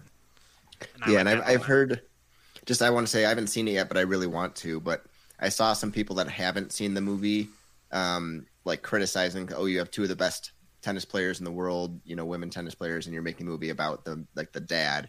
But this is the movie that the Williams sisters wanted to make. Like, they produced the movie, they were behind it. They wanted to tell the story of their father because they're very grateful for what he did, even if there's some questionable things. But they are where they are because of him. So it's the story they want to tell. So if you're cynical about the reasoning behind the movie, just know that, that it's the story they wanted to tell. And from a story perspective, what's going to make a more interesting movie? This conflicting character and this guy that's made, some maybe bad life choices or, controversial choices, or these two women who just showed up and dominate essentially from the time they were mid-teenagers until they're mid-30s. And I feel like the movie itself wouldn't have been that interesting if it was from their perspective, because for sure. There wouldn't have been very many lows. It would have just been high after high after high, which is great for them in real life, but as far as telling a movie, I don't know how compelling it would have been. And they do a really good job of telling you the story of the Williams sisters, and both of the actresses. I had to look them up, but Demi Singleton, who plays Serena, and Sania Sidney, who plays Venus, they're both awesome. They have moments as well, and you do get the story of the daughters as well as the fathers. So, I think they do a good job showing, if you just made a biopic of the Williams sisters, like Joe said, you'd basically have a movie that you'd have to focus on them until they're both 14, and then you don't have much of a movie after that, because the whole rest of that is them being the greatest at the sport of all time, basically. So I think they told the most interesting story you could have with their career, and it shows the ups and downs just of them being young and wanting to go pro and feeling like their dad is not letting them, and things like that, happen in real life, and they show that really well. And both of those actresses are definitely going to be up and comers if they stick to making movies. The other thing I really liked about it was they filmed the tennis sequences really well. You get a few matches and a few scenes of it, but they recreate history very well. All the tennis is done well, and it makes and it sucks you in. It reminded me of Miracle in that they nailed all the actual hockey scenes, except for maybe Jim Craig's goaltending. But I think they just capture the actual tennis well, and it's not as high paced and fast as hockey is, but they did a good job of filming those sequences whenever they're actually doing it. So that one is probably the most like pleasant surprise of a movie that went into it, thought it would just be kind of your typical, like, oh, it's just a sports movie. Like, it doesn't have really any depth behind it, but it has a lot of depth and it has a lot of good performances. So and I will say, I recommend that to you, even if you aren't interested in any sports. Yeah, and I know, number one, I know nothing about tennis at all. I don't even know how the scoring works. I've tried to understand it, and it never made sense to me, and I still enjoyed the movie. And I watched John Bernthal. He was on Hot Ones a couple weeks ago, and he was talking about, like, the tennis in this movie, and he trained for, like, he had played tennis before, but he trained extensively, so his form was right, and people that know tennis couldn't watch the movie and be like, oh, his form's terrible. So even for someone who's not the main focus of the movie and is just a tennis coach, they wanted to have him have his, like, form down and look like a tennis coach. So I'm sure they worked a lot with the actresses that played Venus and Serena and the actresses that were their opponents to make sure that they looked like they could play tennis. Yeah, I appreciate that as someone who's seen a lot of baseball movies where they clearly don't know any form or anything, pitching and all that stuff. Like, it definitely makes a difference when you're watching those scenes to put the work in. Yeah, that's why I'm curious about the Kurt Warner biopic. That I think there's only one of two ways that can go. Of, like, I feel like that movie's either going to be Oscar, like, Best Picture Oscar contender, or complete hot garbage. I don't think there's a way that movie is like, oh, it was good, it was solid. I think it's either going to be, like, arguably best movie of the year or just completely terrible. One movie I want to talk about that I went into thinking, oh, this is not going to be for me, but I'm sure it's going to be an Oscar contender. And I thought, similar to King Richard, I was expecting it to go along really traditional, like, biopic lines, was Spencer, the Kristen Stewart Princess Diana movie. And for me, going into it, I was like, okay, I don't really care about Princess Diana. I don't particularly care about the royals. I don't know anything really about the story, and I don't have much interest in, like, these characters as people. But I went into it for Kristen Stewart. I went into it essentially for the buzz of the performance, and I came out of it super, super impressed. I was kind of blown away by it, and I thought it was so much different than just a typical biopic, and I expected it to be kind of along the same beats as something that would just cover, like, oh, the most important week of her life and lead right up to her death or something like that. Or it would show us some, like, the biggest moments of her life or some of the biggest, most famous, iconic things she ever experienced. And it wasn't like that at all. This was just one Christmas weekend with her royal family while she's in the middle of a divorce, while she's going through what is seeming like a very intense depressive episode because of the divorce and all the pressure around her. And she's right in the middle of the center of the public eye, and we're just getting one weekend in her life at that one highly tense moment of her life. And it brings in moments of kind of psychological thriller, almost horror elements to it, where you're kind of really exploring her fear for her future, and she's haunted kind of by this idea that she's not going to be able to ever live a full life because she's entrapped in this cycle of royalty, and she's always afraid that she's going to die young, and she's haunted by this ghost of, like, the potential death of her and what could happen to her children. And you have this kind of foreboding knowledge of course, that she does die young, and she does kind of have this tragic life, unfortunately. And I thought this was a really strong second movie from this director. I did see Jackie, so I probably should have expected to not have a traditional biopic here, but this was even much less traditional than Jackie, because Jackie was, of course, like, the most important moment of Jackie Kennedy's life, arguably. And this was just kind of a weekend, and it got into more of the psychological elements and the mental elements of her as a person, her as kind of like a soul. So yeah, I was really, really impressed by it. Right now, it's my favorite movie of the year, and one that I was not having huge expectations for, but was really, really surprised by, and how much I loved it. And for me, it's so high that like I don't even know what could come and knock it down. Looking at the movies ahead of me in the year, but there's always a chance for surprises. Yeah, I'm definitely looking forward to watching that movie. I was basically how you feel about Spencer is how I felt about Jackie. Was like I have no care to watch a Jackie Kennedy biopic, and then I watched the movie, and it just made me realize like I never thought about the fact that like we look at the assassination of like Kennedy and we're like, oh, the president got shot, and like it's a sad thing, but it's also just kind of because of how long ago it was, and that's just like pretty much even the last 2 or 3 generations just growing up like seeing it basically in history class, we've kind of become desensitized to it. You don't think about the fact she was just riding along in the car and her husband's like head exploded next to her, and it's like what that would do to a person. And I thought it was kind of an interesting movie, different movie, and I was a big fan of it, so I'm definitely looking forward to there's Spencer. a similar vibe to that with Diana, because Princess Diana is such a mythical person that even if you don't follow the royals, you know Princess Diana and you know her death, and I think she's one of those people whose death has overshadowed her entire life, and for this movie kind of gave us a chance to like see her alive and see her life and the complexities of that life, and that we just see her as this icon, as this person, as this like historical figure, and this was kind of like, no, this was a human being with very complex emotions, and I think it did a great job giving us a portrait of those emotions without being in any way emotionally manipulative, and it doesn't feel like, oh, here's where the music swells and here's where you're supposed to cry and here's where she's going to give her speech. It was very much just like a look into her mind at this moment in time, and I loved it.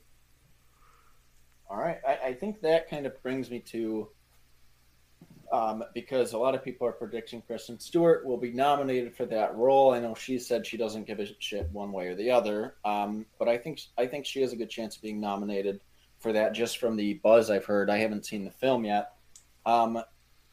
Outside of, like, if we talked about King Richard, I would be genuinely shocked if Will Smith is not nominated for Best Actor for this upcoming Oscars. Is there anything that you guys have seen, or even just with the buzz around, what would you be genuinely shocked if by the time the Oscars come around that this person or this movie, whether it's special effects, whether it's Best Picture, whether it's any category, what do you think you'd be shocked by if it's not nominated in that category? All right, because as a degenerate who likes to bet on the Oscars, I've noticed that the Oscar special effects category always goes to basically who can make the not realistic look realistic. Like First Man won, Ex Machina won, I think The Martian won. It never goes to like the Star Wars or like these weird like Interstellar one. Yeah, it never goes to like these big like alien creature special effects movies. And so I will not only be shocked if Dune isn't nominated, I will be shocked if Dune doesn't win. Like sure there's like the big worm monster and stuff, but for the most part it's like ships in the sand, like very subdued, kind of not over the top special effects, and that is my number one pick to win the Oscar for special effects this year. It looks very in camera, and that's what they like to see is like, it looks like it really exists there, and it's something that could actually happen, not a bunch of aliens like you said. So yeah, it'd be the same for me. Yeah, I'll say when I filled up my list in September for my visual effects, I had Dune as getting nominated and winning. So I definitely think that's going to be up there. Other ones on the list that I had as potentials back in the day was Eternals. I thought that could have potentially had really good effects. And it did have some strong effects, especially in the larger scale kind of villains. But I don't know, maybe a nomination, but yeah, not going to outshine Dune. Godzilla vs. Kong, maybe. Mm-hmm. That had some really... That'll get nominated, visuals. But Dune will beat it. Yep. Yeah, I think Godzilla vs. Kong, I wouldn't be shocked if it's not nominated, partly just because it's not like your typical Oscar movie, but the special effects category is not usually the typical Oscar movies, and there hasn't been... What would surprise me if Kong vs. Godzilla is not nominated for that is, outside of Dune, there honestly haven't been a lot of big like sci-fi movies with a lot of special effects that it focuses on, other than like you said Eternals. I think Candyman had a lot of interesting special effects. Shang-Chi might get nominated, but I don't think it should, because I think that was maybe the weakest part of the movie where it's actual special effects. There are scenes like, especially like when like when you see something and it's super noticeable. I think the Academy sees that too, and he's in Shang-Chi during the bus fight when he rolls over the top of the bus. He's so disproportionate to the bus, and I thought that was something that stood out to me. So yeah, like I think Godzilla versus Kong and Dune are pretty much locks for best special effects, and I'd be interested to see what ends up getting nominated outside of those, because those are typically more like blockbustery type movies. But maybe No Time to Die. Any what chance else Last has come Night in out? Soho? There are some special effects, and I could see them. A lot of times they'll use those categories to nominate, like, oh, we like this movie, but it's not quite like Best Picture potential. Yeah. That's why, like, Dune will probably, especially with 10, I could see Dune getting that Best Picture nomination, but it has no chance of winning, so I could see them being like, oh, well, we'll give it special effects, or we'll give it cinematography, or we'll give it this, and I could see... It'll get Best Adapted Screenplay and Special Effects nominations for sure. Yeah. Might win both. Depends. I don't know what else would be nominated for adapted screenplay. Probably whatever the fuck Shakespeare movie with Denzel is. If In the Heights does end up getting any buzz, that's technically an adapted from the Broadway. That's one that I can see them, if it doesn't get a lot of Oscar love in the main categories, I think they'll give it like costume design, and they could even throw it into special effects, because there's some really, really cool shots they do that are definitely special effects near the end of the movie. And then there's a video that shows the 96,000 video, what it looked like kind of before and after that scene. So I could see them giving that some love there if it doesn't get nominated in like the main categories, because it was kind of a loved critically movie. Yeah, for talking musicals, I think West Side Story has a good shot at getting some of these nominations, especially in the visual effects and the sound editing and that kind of stuff. I think depending on like the scope of the sequences and that kind of stuff, if they go for that similar scale of larger than life dance sequences, and there's no reason to think that West Side Story wouldn't have big elaborate dance sequences, knowing the source material, both the movie and obviously the musical. But yeah, I could see that kind of going and eating the pie of In the Heights coming out right at the end of the year and being like, oh, look at us, we're a big showing musical, we got Steven Spielberg on us. So I think that could, regardless of the quality of the movie, obviously I haven't seen it yet, but I think that's striking at a lot of those Academy kind of buttons, and could be one that gets a ton of nominations, and one that could be one to place your bets on if you're one of those guys who bets on the Oscars. Right. Yeah, I obviously haven't seen it yet because it hasn't come out, but The Tragedy of Macbeth, I think is going to get nominated in as many categories as the Oscars can give it. I think that is almost a lock for, depending on if it comes out and people aren't into it, but I think it will be a movie that critics like, and I think it's got some buzz just from, early releases. Yeah. Denzel is going to get a nomination. Frances McDormand, whatever movie she puts out, even if it's undeservingly, she's going to get a nomination and probably win, like Nomadland. And Joel Coen's the director, so I think that's going to get probably, Best Picture, Best Director, Best Adapted Screenplay, Best Actor, Best either Actress or Supporting Actress, whatever they decide Frances McDormand is. And having not seen it yet, I think that's a lock for those. But I will say I would be genuinely surprised if I was just looking at my list. We talked about, like, I really want Winston Duke and Nick Cage, one or the other, to be nominated. But I would be probably genuinely shocked if, what was I looking at here? Here's one. I would be genuinely shocked if The Green Knight doesn't get nominated for costume design or makeup, because that movie has the best of the year in terms of those. And I don't know what else has come out that you've really been like, oh, the makeup in that movie is great, but I think that has the best, like, practical. Didn't they combine of that? They combined them, didn't they? Yeah, they did. And I could see the same thing now. I could see Cruella getting a costume nomination as well. Yeah, I could see House of Gucci as well. That has a lot of really vibrant costumes, but the reviews have not been great. Yeah, today, the reviews for that have been not great. So I could see that movie just kind of coming out with nothing. But hey, the Suicide Squad won makeup and hairstyling, so House of Gucci could come in and be the one that gets it despite quality. Eyes of Tammy Faye really transformed. Probably win just because of Jared Leto. not looking like himself. Yeah, there's a few that are like these transformative roles. I think Spencer could get it if really. It's not very showy though, and I think this category does tend to go for like the most makeup, the one that does a big transformative role. Maybe Eyes of Tammy Faye, that did a really transformative role on Bryce Dallas Howard, but that hasn't been getting as much buzz since it came out. I could see Being the Ricardos, the Lucy Ricardo biopic.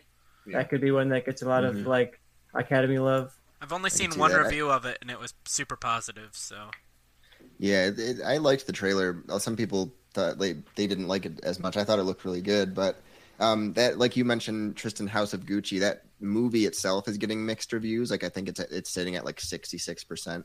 But even the people that didn't like the movie, the critics are still saying that Lady Gaga and Adam Driver are fantastic. And then people are hit or miss on whether they like Jared Leto. They either say he's amazing or he's terrible.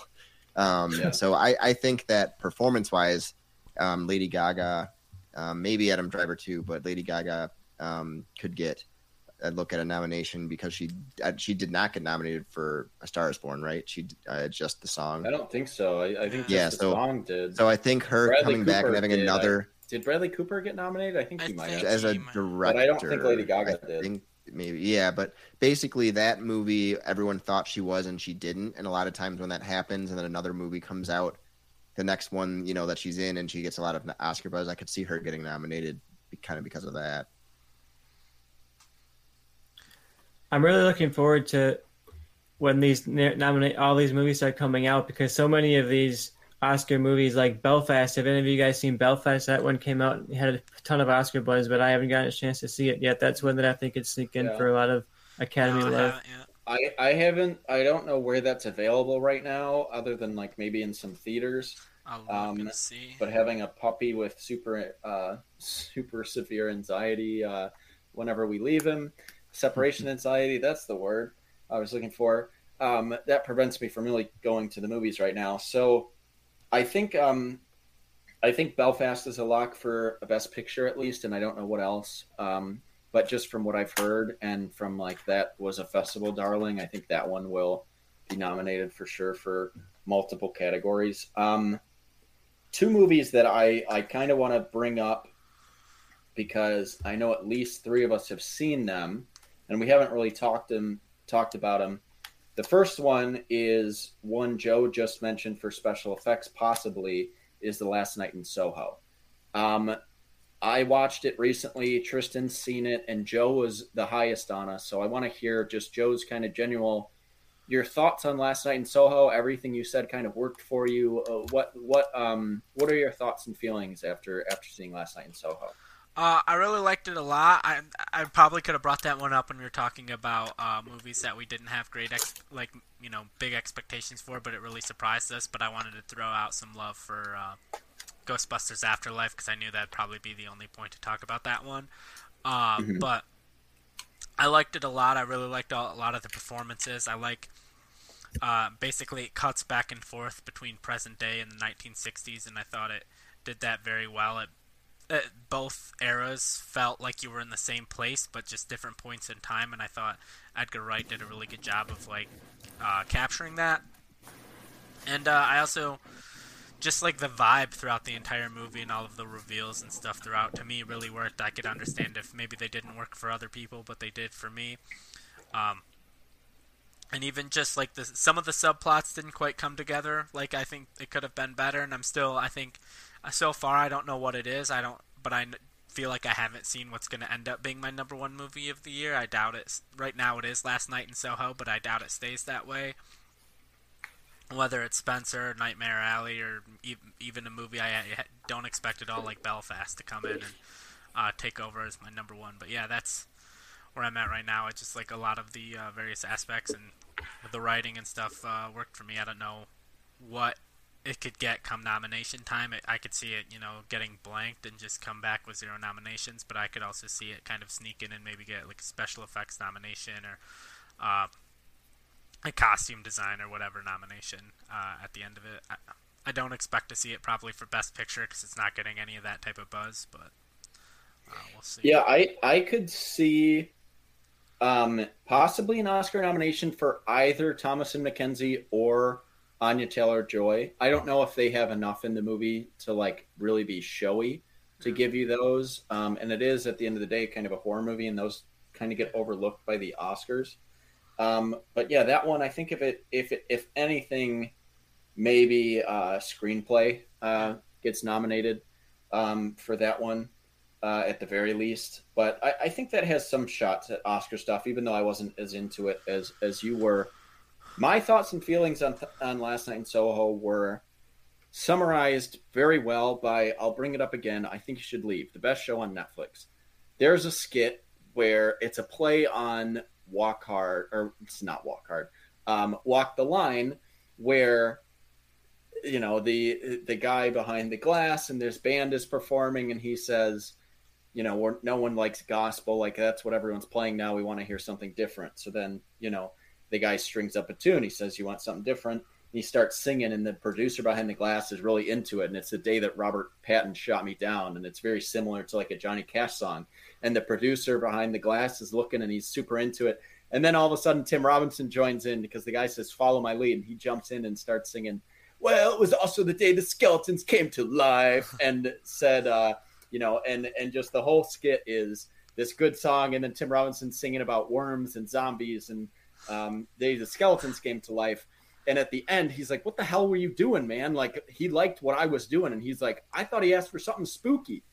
That is my thoughts and feelings on Last Night in Soho. It felt like a movie that I would have been super into, and told the right story, and it had every beat that I was looking for. And then someone took a note and said, make it spooky. And then they made it a horror movie, because none of the horror aspects really worked for me, but everything else did. So I was so drawn, like, back and forth the whole time of like, I really love this. Like, I love everything of Thomas and Mackenzie going to the past, and the mirror stuff with her and Anya Taylor-Joy was amazing. And then as soon as it started being a horror movie, I was like, none of this works for me. It doesn't make sense to the rest of the movie. I don't understand what's happening here. That is my best analogy for my thoughts on Last Night in Soho. Tristan, you weren't as into it as me. Or you weren't as into it as Joe. Like me, you had similar thoughts and feelings, I think. But what were your genuine like reactions to Last Night in Soho? Yeah, after hearing that, I think I was into it more than you were a bit, Johnny. Probably in the middle between you guys. I wasn't as enamored with it as Joe was. I think I loved the style of it, and I love that it didn't immediately blast you with Edgar Wright kind of overbearing, really loud style right from the beginning. Like, it starts you out with this very traditional story of this girl going out to Paris on this whim that she wants to go to this fashion school and follow her dreams as a fashion designer in London, I'm sorry. And London, of course, because it's Soho. And but she's going to London on this dream, and then it kind of slowly turns sour, and it becomes not what she expected, and she starts to wonder, oh, should I have gone home? And she moves into this apartment by herself and starts to see these kind of visions of the past. And I really liked the setup of this. I thought the whole first act was really fascinating, and I was really getting into it. And as the horror was building, I thought it was really a nice touch from Edgar Wright that as the horror built, he gave more and more of his personal style to it. So as she was losing her touch on reality, it was becoming more and more of like an Edgar Wright, zany, loud, kind of jumpy movie. So you're kind of losing touch on the tracking of the story as much as she is too. So it really kind of put you in the head of the character. So I like the subjectivity of that filmmaking. But I thought ultimately the story and the themes of the movie got really lost. I don't want to spoil how the movie ultimately plays out with the twist and things like that. But he's trying to make this statement about like the role that women play in especially in like the Hollywood in the art scene. You know, he's saying, oh, they're put in these roles, they can't really be themselves, they can't really add complexity, they just got to play these roles that men provide for them. And then in his own movie, it feels like every female character is this very one-dimensional character. Like, he doesn't seem to say that Hollywood is wrong for that portrayal. Like, he has these side characters that are, oh, the mean girl, and then like the ditzies that follow her around and are like, oh, you're so smart and cool. And I was thinking like, oh, surely in this type of movie that's very trying to be feminist and trying to say like, oh, women are more than movies make them out to be, we're going to in the end see that these girls are more than we see them in the first scene. But then in the last scene, they're exactly the same as they were in the first scene. And I was just like, well, that's a missed opportunity here. And I feel like the movie just felt like a a good amount of missed opportunities and the good ideas that he kind of tried to splat at the wall that he never quite figured out what to do with. So a really strong setup, with a lot of ideas that he tries to throw into it. And by the end, I was just kind of confused of what he was trying to say with the movie at all. But definitely entertaining. I had a better time with it than I think Johnny did. I had a good time with it because the performances were engaging. I thought Thomasin McKenzie and Anya Taylor-Joy were both so captivating every time they were on screen that I was really into everything they did. I'm a sucker for anything that Diana Rigg is in, obviously. Shout out to On Her Majesty's Secret Service. So I was happy to see that she was the old lady who owned the apartment. But yeah, I had a lot of fun, like guessing like what was going to come next. I thought some of it was predictable, but some of it went in directions that I didn't expect. So I liked that. So there was definitely aspects that I really liked, but I just thought overall, I agree with Tristan of like the first 15 minutes of the movie when it's her adjusting to London and these girls being mean girls. I thought that was like unbearable. I thought I can't stand movies that are so clearly written by like old out of touch men that are trying to be written for young people, that I was just like, none of this writing is believable. Nothing of what these characters are saying is actually what they'd say or do in these scenarios.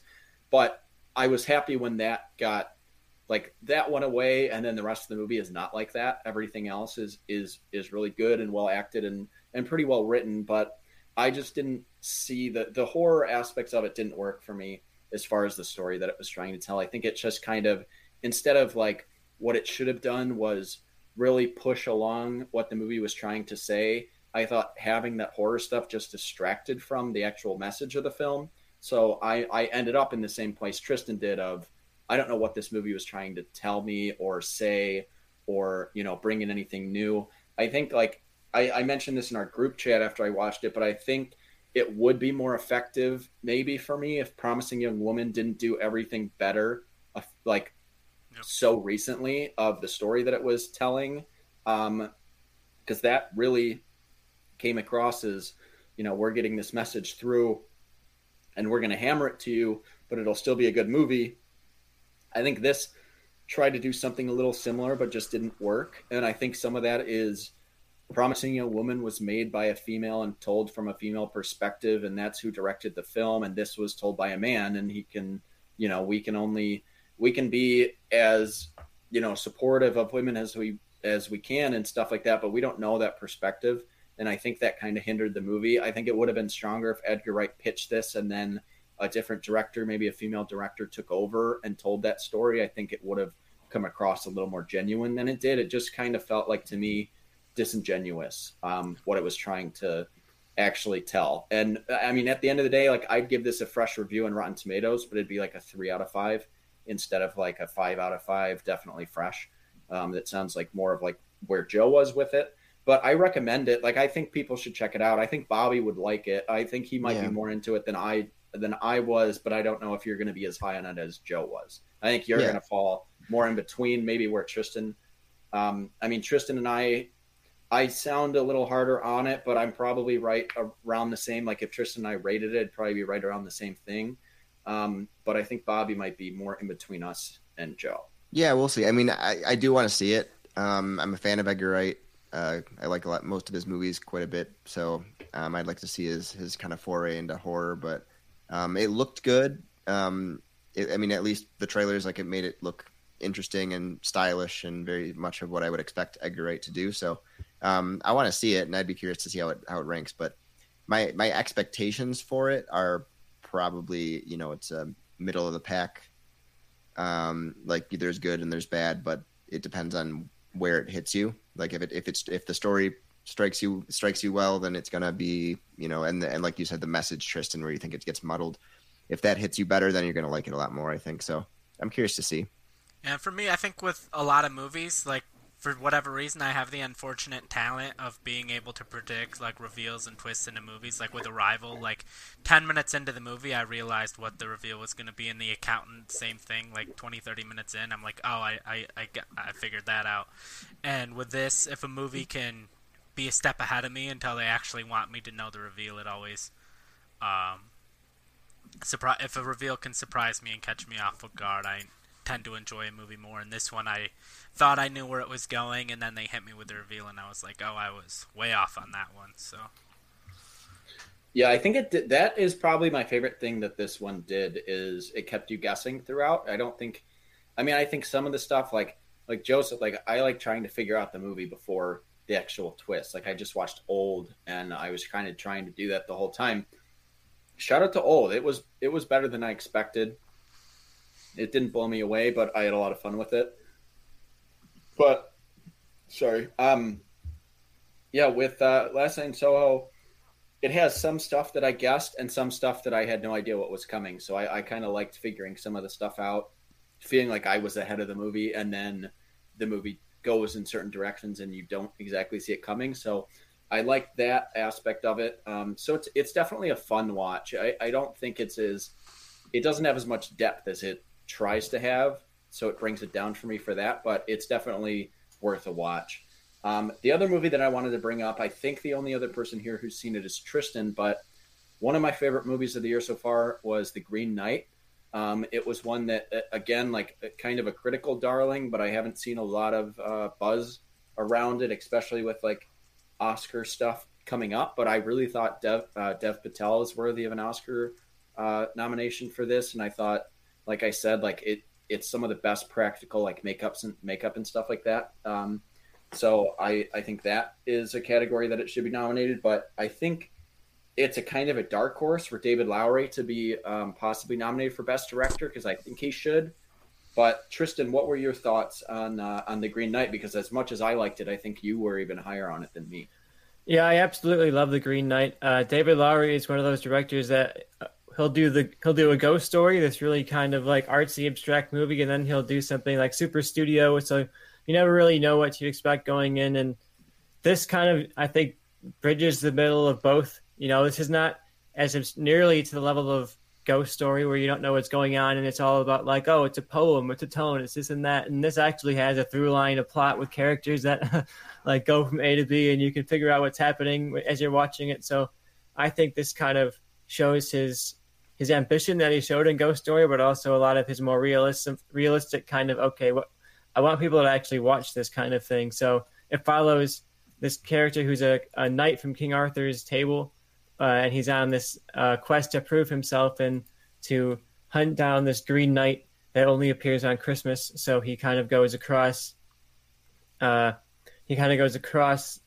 wilderness and on the hunt for this Green Knight. And we follow not just his journey and who he meets along the way, but also kind of his mental state and the exploration of. We mentioned a bit earlier how like Last Night in Soho tries to, a lot of movies on this list honestly try to explore like toxic masculinity and like the perspective of that.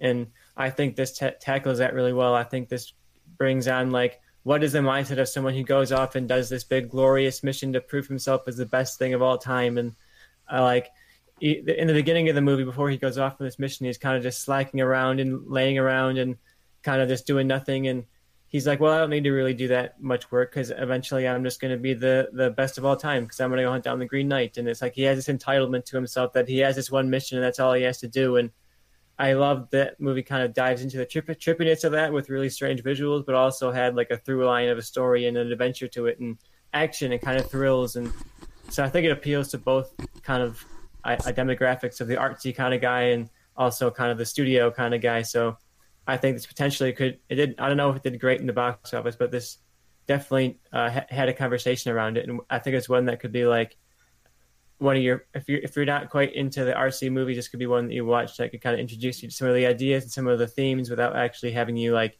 dive into anything crazy.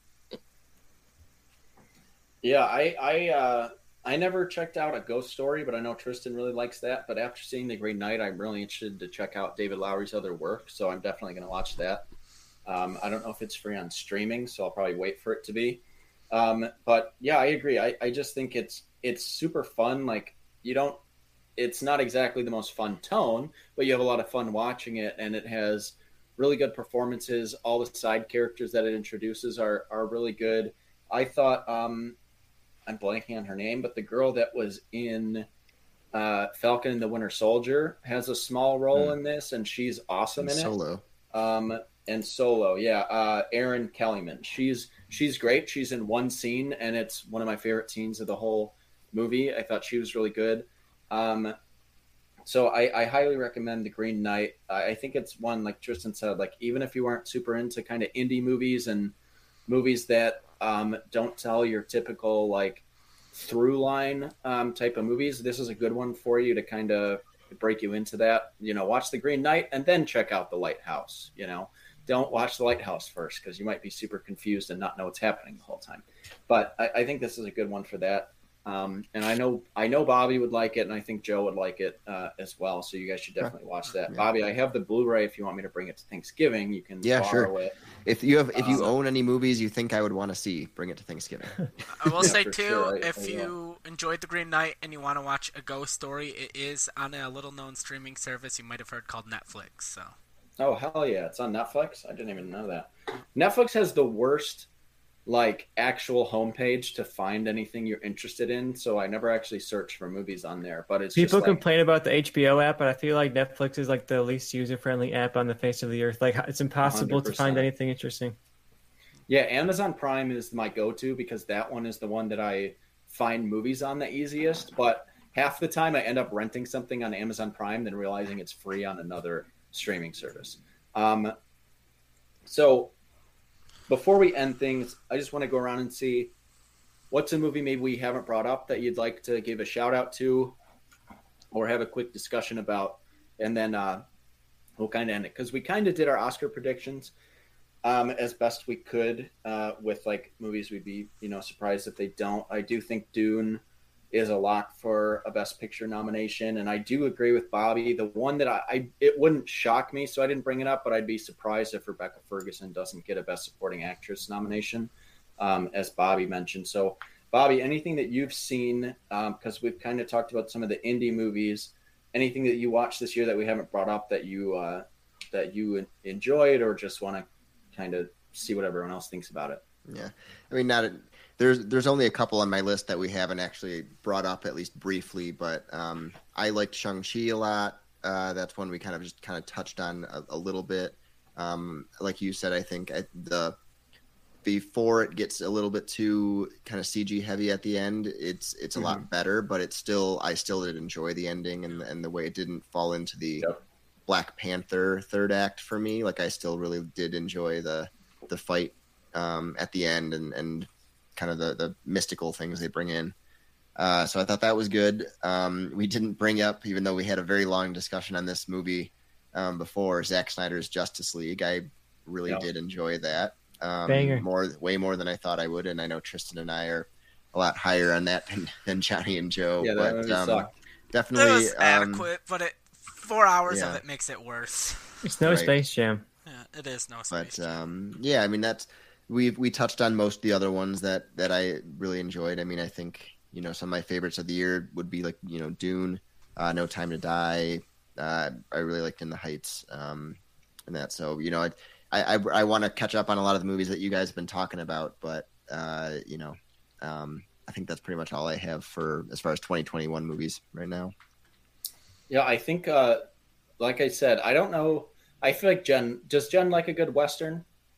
You ever watched a Western with her? It depends. If it's an old school Western, probably more than some of the grittier new ones. Like she'd probably enjoy more John Wayne Westerns. Got it. So I super recommend. I think you two should watch News of the World for sure. Okay. That's one that we haven't really talked about, but I was pleasantly surprised by. Everyone I've ever talked to about that movie said, "Oh, it's boring," and then I watched it and I was like, how the fuck is this movie boring? Like, it's actually more fast-paced than I expected. Tom Hanks is great in it. It's great to see him in a Western, and the little girl in the movie is incredible. I think you and Jen really like that. And that's for free on HBO Max. But then if you want to rent a movie, I think both of you would like Old Henry a lot. That's one I brought up, but I think that's one that you two could watch together for sure. But the one that I just want to kind of give a shout out to, because we have talked about it a little bit in our previous shows, but I feel like because so many movies have come out since, no one's really talking about Mortal Kombat anymore. Mortal Kombat was so much fun. Like, I get that it's not a very well directed film and it's got some issues and people kind of hate on it a little bit. Like, but if you like Mortal Kombat the game, you're gonna like the movie. I think it had a lot of great moments. Yeah, the lead character is probably the worst part of the film, and that's an issue. But everything else in it, everything with Scorpion and Sub-Zero is awesome. I love the fight sequences. So I think Mortal Kombat I'm higher on than most people are because I just have such a deep connection to the franchise. But I'm so excited. I really hope they make a second one, and I think it could be so much better than the first one. It could actually be like an actual movie that people talk about as a legitimate great action movie if they go forward with the direction they went. They kind of introduced a lot of stuff in this one, and it does have some lulls. But if you go into the next one and it just brings in more and more characters, like fucking check out Mortal Kombat if you haven't seen it and you like a good, a solid action movie with some good fight scenes. And the other action movie that I think is something that no one really talks about was The Wrath of Man. I'm not that big on Jason Statham movies as a whole, but I thought that was probably my favorite Jason Statham movie, and Guy Ritchie's hit or miss, but it was the best movie I've seen from Guy Ritchie since Snatch. So I really liked both of those if you like a good action flick, as well as Nobody. If you watch Pig and you're disappointed you didn't get your John Wick ripoff, then go check out Nobody, because that's exactly what it is, and it does it pretty well. Shout out to Christopher Lloyd, because he's the most fun part of that movie. Joe, anything you've seen this year that we haven't talked about that either maybe it's the worst movie you've seen or a great movie that you just think? Well, if you wanted to hear about the worst movie I've seen, go watch our Disney Plus weekly review for Disney Plus Day, and you'll hear me talk about Home Sweet Home Alone, which I will say is the best possible version of a direct-to-Disney Plus Home Alone remake. But that is a very, very low ceiling. However, a movie I do want to talk about that we haven't touched on, one of the things we were bringing up is locks for nominations. I talked about Mitchell's vs. the Machines, which I think hopefully will be a lock for Best Animated Picture, and another movie I think is a lock along with Luca, but Luca's only going to get nominated because it's a Pixar movie and not the actual quality of the film. But Raya and the Last Dragon, which came out at the beginning of the year, is a really, really good Disney animated movie set kind of in a post-apocalyptic world. At the end, there's the prologue in the beginning, and then after that it's like this post-apocalyptic world of this girl trying to save her kingdom, and it's voiced by Kelly Marie Tran, and she has her dragon companion voiced by Awkwafina, and it's just a really fun movie that I enjoyed quite a bit. And I would say, if you're a fan of animated movies or if you have kids, definitely check out Raya and the Last Dragon. Yeah, I totally agree. I really liked Raya and the Last Dragon. I think that would be a lock for my favorite animated movie of the year if Mitchell's vs. the Machines didn't come out. Mm-hmm. I think I wouldn't be surprised. Like, Mitchell's vs. the Machines, there's no reason that should not win Best Animated Film. But I think if Raya and the Last Dragon wins, it's just because that has the Disney money behind it, and it has more of a push, and more people will probably see it. But Netflix still has a budget too, so I think Netflix really doesn't have a live action movie to push, so I could see them just going all in on Mitchell's vs. the Machines for animation. Well, the movie we haven't really discussed that's coming out is The Power of the Dog. I think Tristan is the only one of us who's seen it, but I think that's another one that Benedict Cumberbatch seems like a lock at this point for Best Actor nomination, and that film is going to get Oscar buzz, and that's going to be Netflix's big film to shoot for sure, I think. So. But between that and everything else they've done, it's Mitchell's vs. the Machines and Power of the Dog are their two Oscar movies. Yeah, I can talk for a second about Power of the Dog. I think it definitely is going to be a big Oscar movie. It had a lot of Oscar buzz going in. Jane Campion is a really big name among like the indie film crowd, and she only makes movies like a handful of times, like every couple of years. One of those kind of directors where so when she comes back, it always feels like an event, and this feels like one that reached beyond like the Criterion Collection buying crowd and into like the actual people who talk about movies and like critics and stuff like that. So it feels like something that could actually have some impact. And yeah, the performances, especially Benedict Cumberbatch, but I think you could see a lot of supporting love out here too. Jesse Plemons is very good in it. Kristen Dunst is very good in it. But the star of the show is definitely Cumberbatch, and he plays this kind of cowboy, this dirty cowboy role really well. And you talk about westerns, this is definitely like a neo-western. And where Harder They Fall had this kind of larger than life fun element to it, this is the opposite. It's like the lonely, isolationist, like kind of existential dread of the West type of movie. And that's a little bit more of my speed of a western, I guess, where like you're living in a place you probably should not be in as a human being, and like what does that do to your soul type of movie. Yeah. And I think this was a great one. And I think Netflix also has another movie to push, one that we didn't talk about in here, but one that I had pretty high on my list is Passing.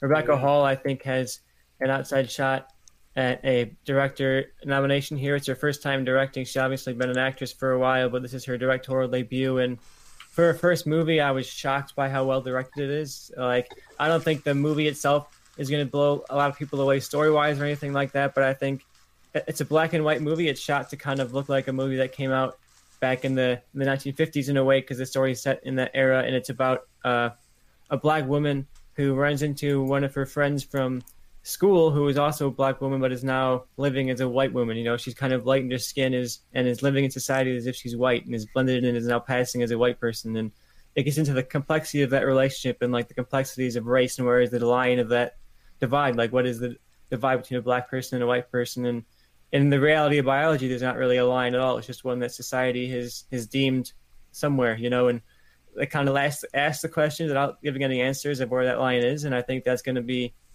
troubling for people who want a complete answer. But similar to the book, it's very ambiguous. And I think the direction could be one that gets a lot of love. I think Ruth Negga could be a supporting actress potential nomination. I think this could be one that gets some Academy love, especially in the nomination side. So those are going to be Netflix's two big drama pushes, I think. Yeah, I forgot about Passing, and that's on my watch list. I got to check that out, and I probably will soon, because I want to see a bunch of 2021 films, and that's obviously available on Netflix without any extra purchases like some of the Amazon or Disney Plus type stuff. I will say just before we sign off, because I haven't really, I brought it up because Winston Duke should be nominated for Best Actor, but I don't think he will. I watched 9 Days yesterday, and it's a masterpiece. I think it's a movie that it's not going to work for everyone because it doesn't have your typical flow of like what everyone is looking for in a movie, but it's one of the most beautiful films I've ever seen in terms of just the story that it's telling, the performances that it has, the love of that it just shows through the characters and questions about humanity and the world as a whole. I think 9 Days is such a unique, really creative film. It's my favorite sci-fi film since Ex Machina. And that one is one I'd recommend to anyone. I think everyone on this podcast would really like it.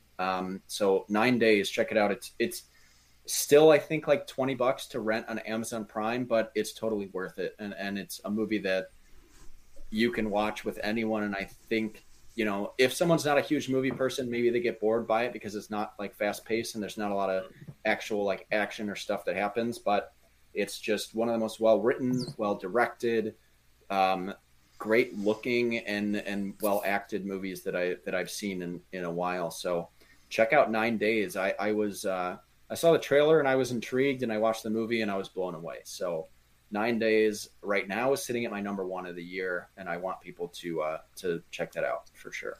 Johnny, have you seen Defending Your Life? Because I was just looking at the plot of it, and it's similar. It sounds similar yet different than that. I wondered if there was any similarity to that and like tone of the movie or anything. But to what film? Sorry, Defending Your Life. Well, because this one, it's basically the plot according to Google is 9 souls are interviewed, and like one of them will get put into a body. Where Defending Your Life is Albert Brooks' movie. He's just died. It's got Meryl Streep in it, and it's basically like, here's all the clips from your life, or like important moments of your life, and you have to like defend your clips and explain like why you should get into heaven.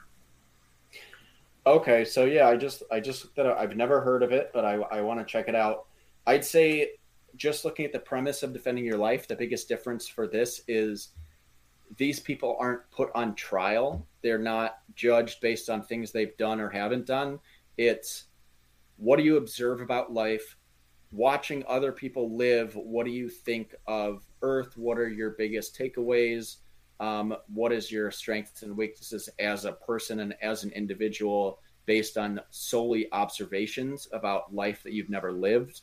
I think that stuff is more probably in depth than something, that Defending Your Life probably brought up. But I do want to check that out now, and I'm adding it to my watch list because I've never heard of that movie. But I love Albert Brooks, so I got to check that out for sure.